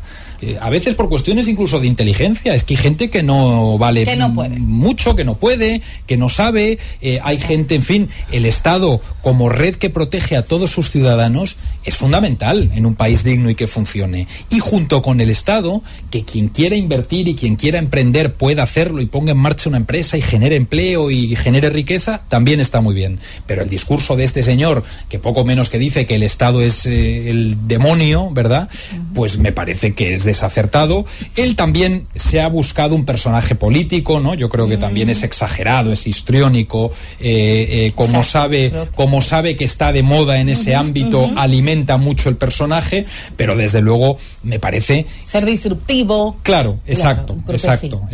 Y admirador de Donald Trump. Ser políticamente incorrecto, romper con los consensos básicos que había en Argentina, en fin, todo esto, ¿no? Que efectivamente lo ha hecho Donald Trump en Estados Unidos, que también suena un poco a Bolsonaro en Brasil, en fin, todo esto que ya lo vamos viendo, ¿no? En distintos sitios del mundo, pues lo es Milei.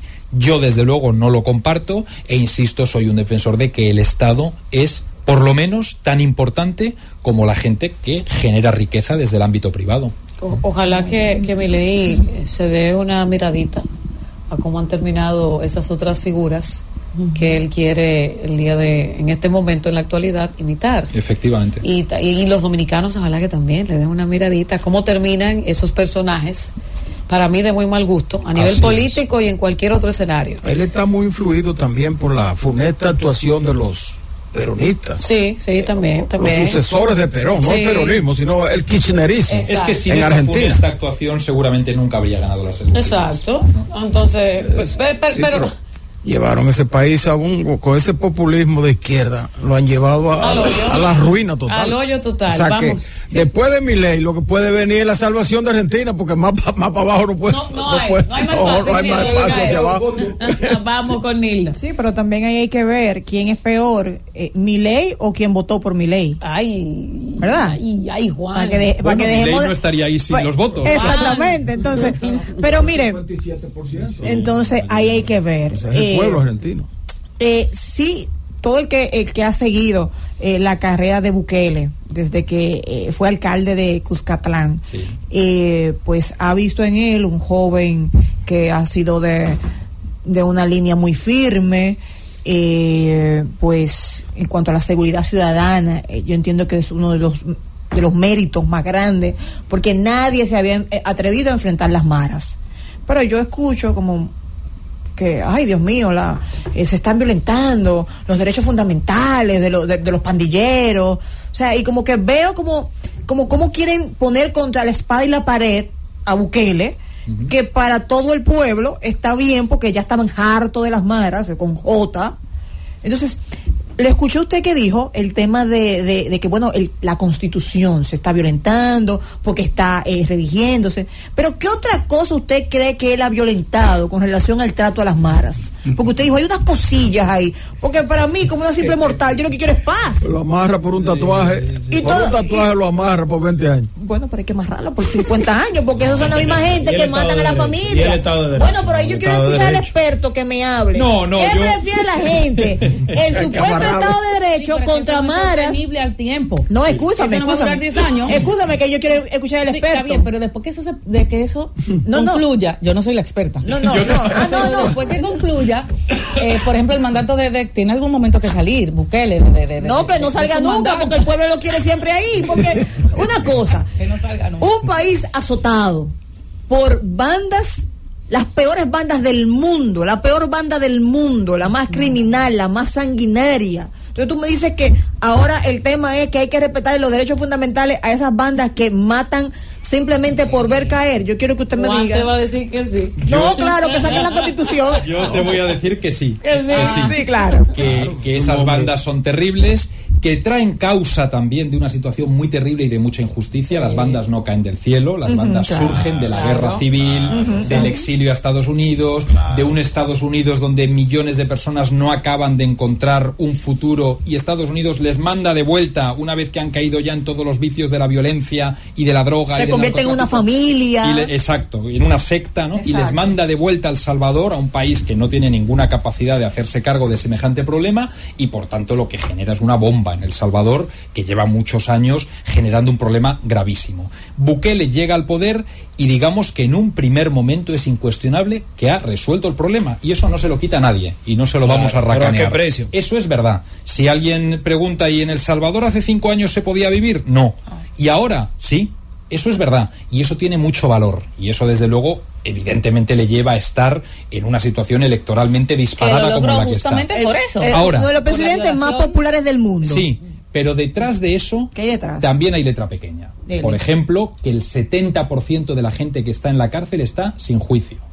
Y que entre todos esos miles de pandilleros que están, existen muchas voces que dicen que también hay personas de las que no hay suficientes pruebas de que hayan cometido un delito como para que estén en cárceles donde además se les está maltratando. Se les priva de derechos básicos como la alimentación en algunos casos, ¿no? Visitas, y eso también hay que decirlo, porque si no, movidos por la emoción de que se ha conseguido resolver momentáneamente el problema de la violencia, podemos estar permitiendo que ocurran cosas que también son muy graves, como que pueda haber inocentes en las cárceles, como que se pueda privar a la gente de derechos humanos a los que cualquier ser humano, por el hecho de serlo, tiene derecho, como la alimentación. La libertad, no. Si has cometido un delito, no tienes derecho a la libertad. Tienes que estar privado de ella. Pero eso no significa que te puedan pegar una paliza en la cárcel, por muy malo que seas. Y o somos muy cuidadosos con el respeto a los derechos humanos de todo el mundo, o si no, empieza a haber grietas por las que al principio no detectamos, pero se acaban colando grandes males. A mí me parece muy bien que se sea muy contundente con los pandilleros, pero también me parece muy bien que no perdamos de vista que la democracia es sagrada y que los derechos humanos son sagrados y que la ley hay que cumplirla siempre. Porque si miramos para otro lado en un momento dado, nos podemos encontrar con que pasado el tiempo, lo que no parecía un problema acaba siéndolo, ¿no? Entonces... Es sencillo. Mientras la solución sea construir cárceles de alta seguridad, el país está mal. No es suficiente. No es suficiente. Una cárcel no es suficiente para garantizar la seguridad en un país. No es suficiente. Juan es un hombre de luces, un hombre que propone siempre el Estado de Derecho. Y yo soy partícipe y creo en eso. Sí, pero es que lo que ayuda a crecer los países es el Estado de Derecho, porque esto en definitiva fortalece la institucionalidad.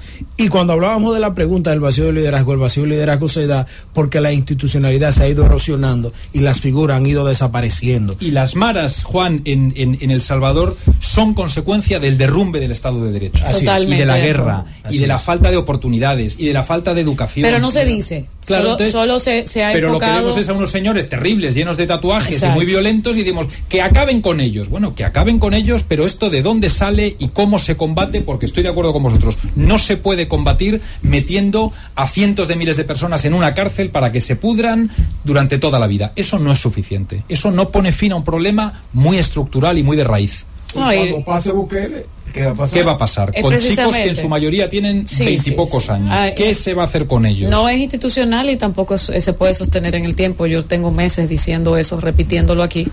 Y aunque a mí me gusta, ¿verdad?, parte de lo que está haciendo Bukele, tengo que reconocer que hay cosas que lamentablemente, aunque venga alguien con su misma ideología, con su mismo interés de acabar con esas personas, sobre todo con ese grupo de asesinos, no va a haber forma de sostenerlo mucho a nivel del tiempo. Se nos acabó el tiempo nuestro, se nos quedó Chile. Tenemos a un seguidor desde Chile que casualmente nos escribe. En el día de hoy la Cámara de Diputados, Juana, y los diputados votaron a favor del avance de la reforma de pensiones, una propuesta que estuvo haciendo el gobierno de Gabriel Boric. Él hoy incluso estaba tuiteando, celebrando esa propuesta que él hizo pensando en las familias chilenas que llevan demasiados años esperando un espacio importante, pero no se dio como él quería, ¿verdad? Del corazón de este proyecto, el 6%, pues no, se ha quedado a mitad. Con el voto de la mayoría de la Cámara, ese proyecto acelera a lograr mejores pensiones para jubiladas y jubilados, quienes lo harán en el futuro. Las condiciones de Chile en este momento, fuera de esta situación de pensiones, que ya no vamos a poder tratarla porque ya tenemos que irnos a la pausa. Rápidamente, ¿cómo analizas tú en este momento? Boric ganó las elecciones, como sabéis, de una manera ajustadísima, ¿no? Sí. Como ha pasado en tantos otros países de Latinoamérica. Como decimos nosotros en muy argot popular, a chepa. O como decimos en España, por los pelos. Exacto, ganó por los pelos. En Chile, su gran propuesta era una reforma de la Constitución, porque como sabéis, la Constitución chilena viene heredada de la época de Pinochet, y la verdad es que aquello fue un fiasco total, porque cuando se convocó el referéndum para elaborar una nueva Constitución, la derecha obtuvo tal mayoría que solo la derecha podía elaborar una Constitución a su medida, ¿no? En fin, a partir de ese momento el gobierno entró en una situación de mucha precariedad, y vamos a ver, ¿no? A mí me parece una buena medida, por supuesto, aumentar las pensiones y mejorar sobre todo la situación económica de quienes peor están, pero creo que ese fiasco constitucional del gobierno de Boric lo ha debilitado, a mi juicio, irremediablemente. Yo estoy en parte muy de acuerdo contigo, pero cuando vuelvas vamos a hablar un poquito más de Chile, vamos a analizar un poco más este presidente, cómo llegó, cómo va y quizás cómo puede terminar y cómo está la parte también. Sí, bastante joven, pero la situación ahora mismo que él está contento porque hay un logro de su gobierno, ¿verdad? Con esto de las pensiones. Pero a nivel general, Chile no anda muy bien, que digamos. A Mauri de la Cruz, desde Chile, está con nosotros conectado en la transmisión en vivo de YouTube. Un abrazo fuerte para toda la gente que esté en Altiz y en Claro, y la gente que nos escucha. Francis, sé que estoy caliente contigo, vámonos. El gobierno de la tarde. El gobierno de la tarde. 6:25 en el gobierno de la tarde, gobierno de la Z101. Antes de continuar con los comentarios y escuchar a Isis, el ingeniero Héctor Rodríguez Pimentel tiene una información importantísima que compartir con nosotros. Iluminada, que me escribe el ingeniero Rafael Salazar. Así es, nuestro amigo. Quien es el director de la empresa generadora hidroeléctrica, la GI. Sí.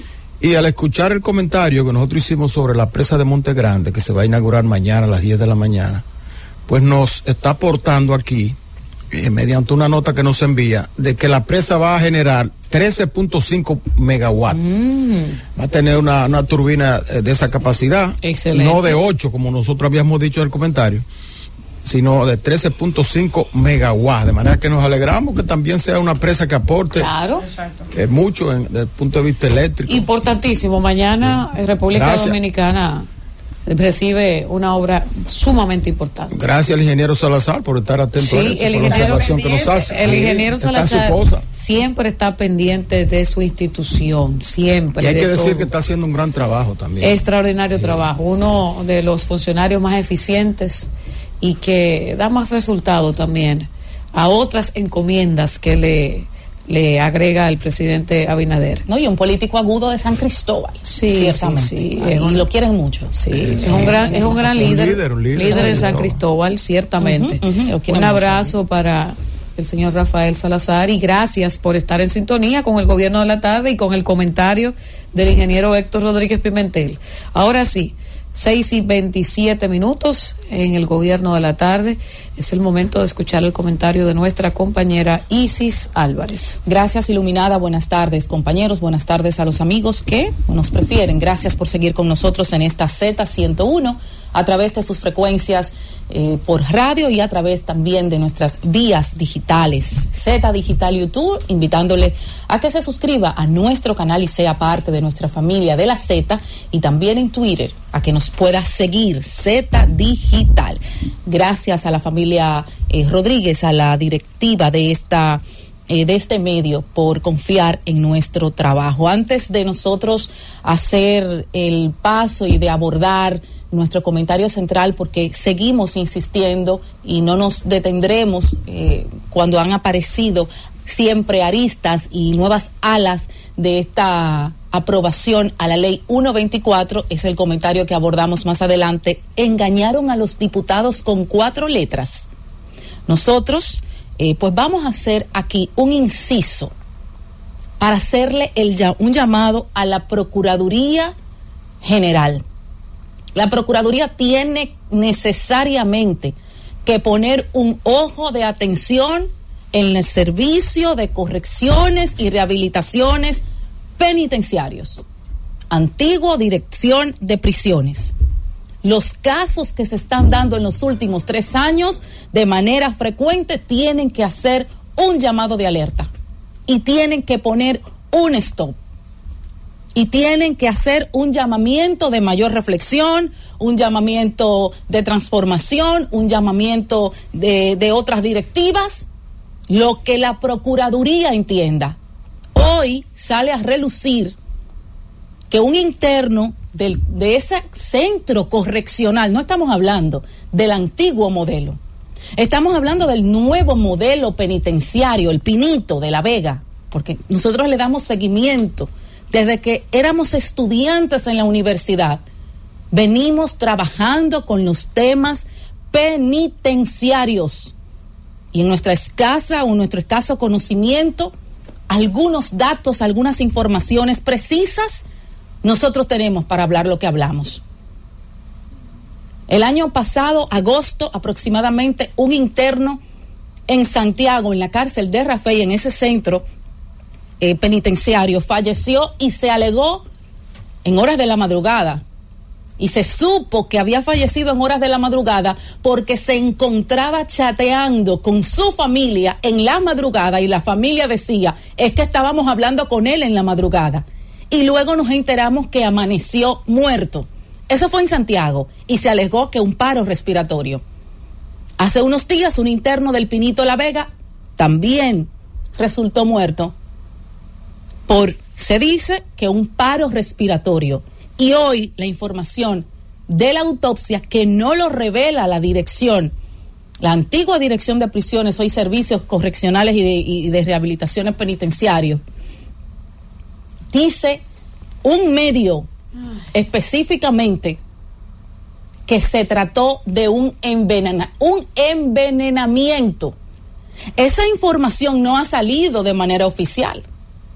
De una manera extraoficial dice que Alejandro Vidal, que estaba condenado a 10 años en ese centro, oriundo de Santiago, fue envenenado con un producto llamado metomil, según la autopsia. El metomil, según aquí cuando buscamos, es un insecticida que actúa por contacto o por ingestión, presentando acción sistemática para poder matar a los insectos. ¿Y de dónde se obtuvo este producto? Si es cierta esta información, porque de manera oficial no se ha podido presentar, pero la autopsia que hace o que sirven los medios desde el INASIF dice que fue por envenenamiento. En esa cárcel, en ese centro correccional El Pinito, el año pasado, en mayo, se hicieron denuncias de que los internos eran maltratados física y psicológicamente. Y en junio se hizo otra protesta porque de hecho raptaron a uno de los custodios de ese centro para demandar atenciones dignas a los internos de allí. Y hace días también sucedió en la misma provincia de La Vega un caso muy delicado con un interno y una visitante. Entonces, estos casos no pueden enlutar y dañar el trabajo que quieren hacer desde la Procuraduría con esa reforma al sistema penitenciario. O hacemos lo que se tiene que hacer, y quienes no están haciendo lo que tienen que hacer, bueno, que se marchen, o entonces se le da otro tratamiento y otras respuestas a la sociedad, porque esos internos y esos custodios que están allí y los coroneles de los centros penitenciarios y los alcaides son pagados por nuestros impuestos. Entonces nos importan cómo allí sucedan las cosas y lo que allí ocurra. En otro orden, y ya volviendo al tema que mencionábamos al principio, decimos que si fueron engañados los diputados con 4 letras. ¿Por qué? Porque según como han aparecido las informaciones de cómo fue presentada y aprobada la ley 124, lo que ha dicho ahora, hay 3 nombres, quiero dar 3 nombres. Quiero dar al diputado del Frente Amplio, Juan Restituyo, que ha sido muy responsablemente, ha entregado y ha servido, se lo sirvió a José Peguero, al amigo José Peguero, periodista, unas informaciones contundentes y muy clarificantes, aclaratorias absolutamente, de cómo fue el proceso de aprobación allí en la Cámara. Y que fue el único legislador que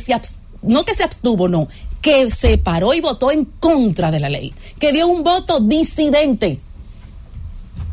Y explica por qué. Pero el segundo nombre que doy es del diputado Ramón Bueno, que es de la circunscripción 3 del distrito. Es el presidente de la Comisión de las Fuerzas Armadas. Y doy el nombre también del diputado vocero del PLD, Luis Enrique, porque ellos 3, en el transcurso de estas 24 horas, han afirmado y han puesto sobre la mesa datos que no teníamos.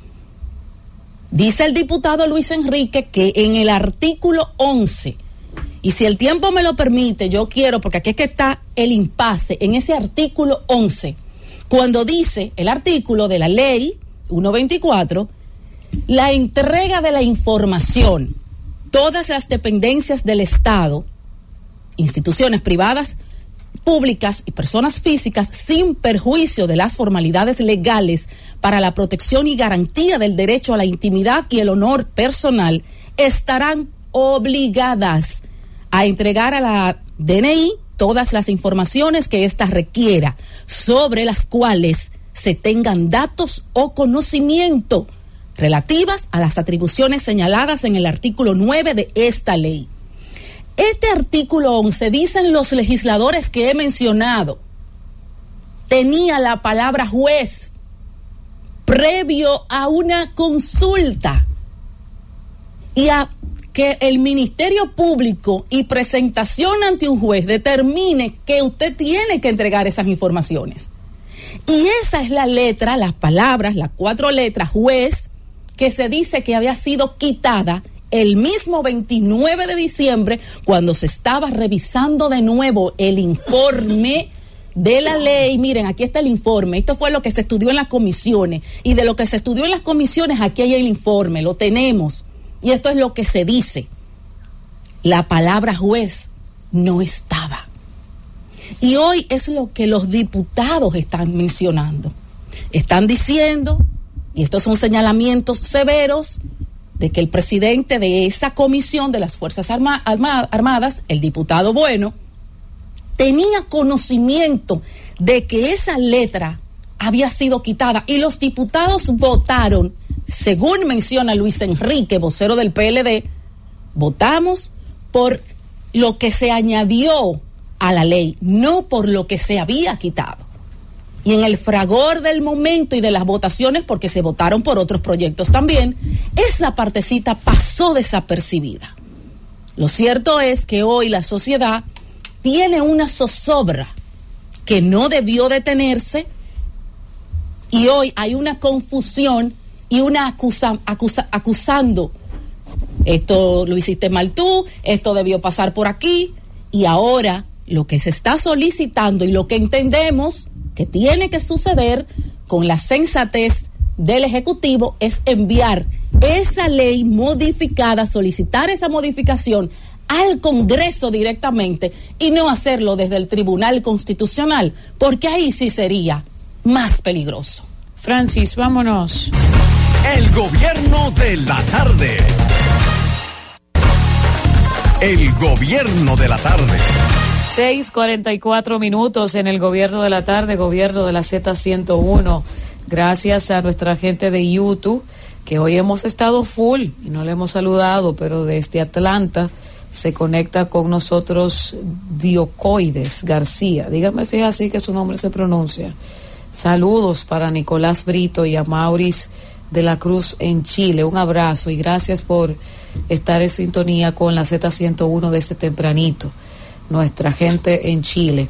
Gonzalo Castillo, señores, se integra a la campaña electoral del PLD. ¿Gonzalo? Sí, el ex candidato presidencial del Partido de la Liberación Dominicana, Gonzalo Castillo, se integró a la campaña electoral de su organización de cara a las elecciones municipales, congresuales y presidenciales que se desarrollarán en los próximos meses. Castillo, luego de que le fuera retirada la prisión domiciliaria por el caso Calamar, estuvo de visita en la casa del candidato a senador del PLD Demetrio Lluveres, junto a varios miembros del comité político, incluido el expresidente de la República y presidente de esa organización, Danilo Medina. Las fotos ya están en todos los diferentes... Pero Gonzalo Le Castillo. están pidiendo que él sea ¿Qué? compañero de fórmula de Lionel. Ave María, Cristo. No. Bueno, Gonzalo está en las calles, ahí están las fotos. Él estuvo en La Vega la semana pasada en el cumpleaños en Jarabacoa, específicamente de Nayoni Reyes. Y ahora pues se les ve a él y a muchos altos dirigentes del PLD, incluyendo a Danilo Medina. Bueno, están sonrientes. Bueno, ya es un logro que está en la calle, y si llega primero a Dajabón y pasó por Puerto Plata, pues entonces lo tiene. 6:46 en el gobierno de la tarde. El cerrador nuestro, no permito que me haga bullying, pero él es el cerrador y el dueño de las primicias aquí en el gobierno de la tarde. Elvis Lima hoy es portador, va a ser coro. Es portador de buenas nuevas. Hoy vete por ahí. No me hable de pelota. No, yo no he hablado de pelota. Usted sabe que yo hice el juramento, que aquí yo no voy a hablar ni de los titanes del sótano de las águilas, ni de las estrellas, yo no voy a hablar de pelota. Yo soy respetuoso de los equipos. Qué bueno, señores, un gusto estar con todos ustedes, un día cargado de muchas informaciones, la temperatura luce muy agradable, estaba mirando los pronósticos del tiempo, sí. El cielo está nublado, se han apagado las estrellas, se sigue ahí Lima. La final. Señores, es verdad que el que tiene garras no se desafía, definitivamente. Señores, suscríbase al canal de YouTube, denle a la campanita, ¡cling! Y así usted se mantiene bien informado. Yo de verdad un día con muchas informaciones, pero miren, estaba mirando algo muy interesante en la República Dominicana. Las noticias positivas, a veces para nosotros los periodistas, las noticias negativas son más atractivas, pero las positivas, la gente siempre dice, ¿por qué usted no da noticias positivas? Pues las positivas, sí, pero hablo de los medios, del sistema de comunicación como... Antes de sí, definitivamente. Nuevas. Pero miren, la América Latina y los países latinoamericanos en su conjunto han experimentado una serie de cambios sociales, políticos, estructurales y hasta de convivencia. El mundo ha cambiado, señores, en todos los aspectos de la vida nacional. Y viendo el escenario como se ve en América Latina, la República Dominicana tiene que mirarse en un espejo muy interesante. Hace unos momentos, Juan Segovia, nuestro experto internacional, hicimos ese recorrido de cómo está la región. Y si valoramos precisamente lo bien que está la República Dominicana en comparación con países de la región que tenían un comportamiento atípico, porque señores, lo que está viviendo en la región, lo que se está viviendo, debemos vernos en el espejo lo que está pasando en la región. Y cuando uno ve lo que está pasando en Ecuador, un país tranquilo, con un turismo interesante y estable, Ecuador no sonaba para nada. Y en los últimos meses ha sido noticia hechos, incremento de la delincuencia, la seguridad ciudadana y un comportamiento atípico de lo que ha sido la vida y convivencia en Ecuador.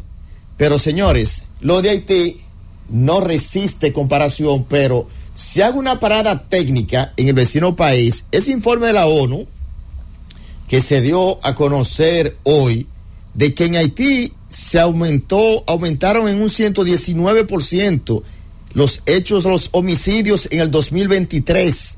119%, los vecinos ahí mismo. ¿Sí? Ahí en la esquina. Al lado. Oye, ahí mismo, Haití, como que traigo, hazme el favor, ahí mismo. Entonces, 4.789 personas asesinadas, 2.490 secuestrados y 1.636 policías dimitieron. Señores, eso es ahí mismo con los vecinos. Y yo le hago este preámbulo porque hoy precisamente, fruto de un gran paso de concertación que me parece significativo, las autoridades dominicanas, las autoridades, los funcionarios del sector salud, en coordinación con las autoridades que tienen que ver con el tema de la seguridad del país y la mediación del ministro de Interior, Jesús Vázquez Martínez, se dieron a conocer una serie de medidas muy importantes que van a repercutir de manera directa en lo que yo acabo de decir, vernos en el espejo de la región, hacia dónde estamos y hacia dónde nos pueden ver. ¿Y por qué le digo esto? Señores, en la República Dominicana nunca se había visto, no sé si ustedes recuerdan, que los médicos, hay un tema de inseguridad en los hospitales y es un tema que había que ponerle freno para que no pase lo que acabo de decir, el recuento de la región. En la región comenzaron así, con cositas sencillas. Le dan una tabana a un médico, se lleva un cadáver, y eso no era nada, hasta que ya hizo metástasis en los países de la región. Aquí no hemos llegado a esos niveles, pero se han dado casos que sí eran de tomar acciones concretas para evitar que pudiésemos llegar en el futuro y vernos en el espejo de esos países que le acabo de mencionar. Entonces, el Colegio Médico Dominicano, el Ministerio de Salud Pública, la Policía Nacional, el Servicio Nacional de Salud, el Ministerio de Administración Pública, el MAP, y otros actores importantes ya venían consensuando, viendo lo que estaba pasando en los hospitales, fruto de esa gran preocupación, y agarraron, como se dice popularmente, el toro por los cuernos. Y dicen, bueno, señores, hasta aquí llegamos. ¿Cómo que lo vamos a hacer? Bueno, fruto de esa concertación, sin ego, sin protagonismo, pensando en el país, que es lo más importante, y sacando el tema partidario, sin colores, pensando en ustedes, los que nos están escuchando, y pensando en la gente, en el tema de seguridad. ¿Qué es lo que tiene una persona que tiene un pariente enfermo interno en un hospital? Bueno, mínimo que haya clima de seguridad en ese hospital, tanto como garantía de salud para su pariente, pero también la misma seguridad de los médicos. Y fruto de esa concertación se adoptó que las reservas de las Fuerzas Armadas y la Policía Nacional van a reforzar la seguridad hospitalaria de forma rápida y sostenida. ¿Con cuál cantidad de personal? Dijo el director del Servicio Nacional de Salud, Mario Lama, con todo el personal que sea suficiente para garantizar la seguridad en los hospitales. Estaba mirando un desglose que estaba haciendo precisamente Mario Lama, de que el Servicio Nacional de Salud cuenta con 1.765 personas de seguridad distribuidas en todo el territorio nacional, y de esa cantidad veo que detalló que la región metropolitana corresponde al Gran Santo Domingo, tienen 378 efectivos de seguridad en la región 1, que corresponde a Valdesia. Tiene entonces en la 1 184 miembros de seguridad, y en la región norcentral 290 y que ese plan se está distribuyendo en 2 etapas. En esta primera etapa que ya se inició, están entonces los efectivos del Ejército y la Policía Nacional, y que también, otro punto importante, ese trabajo mancomunado interinstitucional de todos los actores para entonces garantizar algo importante para que no pueden darse situaciones que puedan crear un clima de intranquilidad en los centros de salud. ¿Y qué importancia tiene para mí el tema de los militares, los policías pensionados en materia de seguridad? Ustedes me dirían, bueno, eso no va a hacer nada, pues esa gente estaban sentada. No, señores, miren, en todos los países del mundo, las reservas de sus militares y policías son gente que le sirvieron al país. Y no hay cosa que le eleve más el orgullo a los militares y policías, creo que del mundo. Fíjense que en Estados Unidos le construyen hasta proyectos habitacionales a la reserva, y donde llega un reservista, señores, un afecto, un respeto y una distinción, porque son gente que han dejado todo al servicio de la patria, y que usted vuelva a incorporarlo, a hacer una función importante de lo que han hecho y lo que saben. Pienso que eso es un plus, es un valor agregado. No estamos hablando, señores, de gente sin formación. Son gente que tienen el mejor rango. ¿Cuál es? La experiencia es un rango como todo en la vida.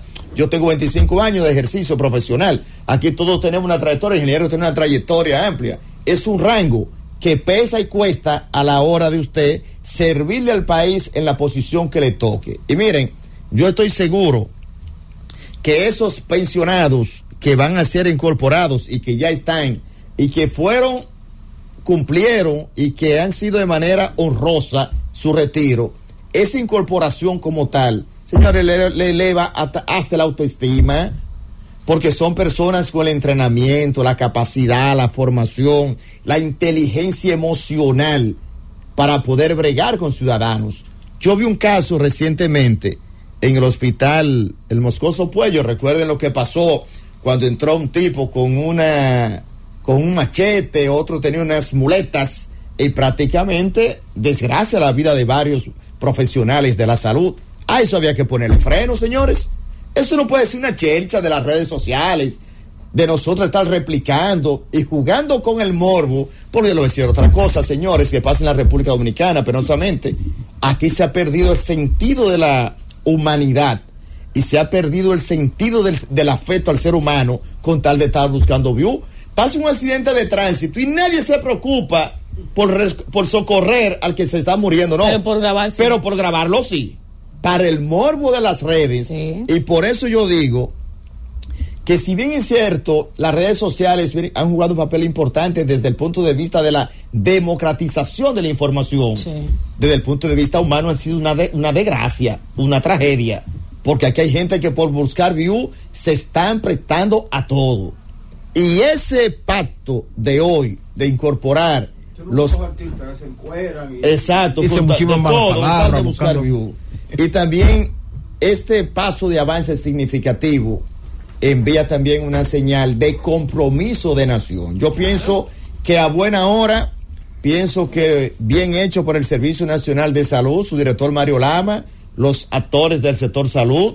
Vi las declaraciones del nuevo ministro de Salud Pública, Víctor Atala, la mediación del ministro de Interior y Policía, Jesús Vázquez, que preocupado por la misma situación jugó un papel de mediador, de conciliador con todos los actores.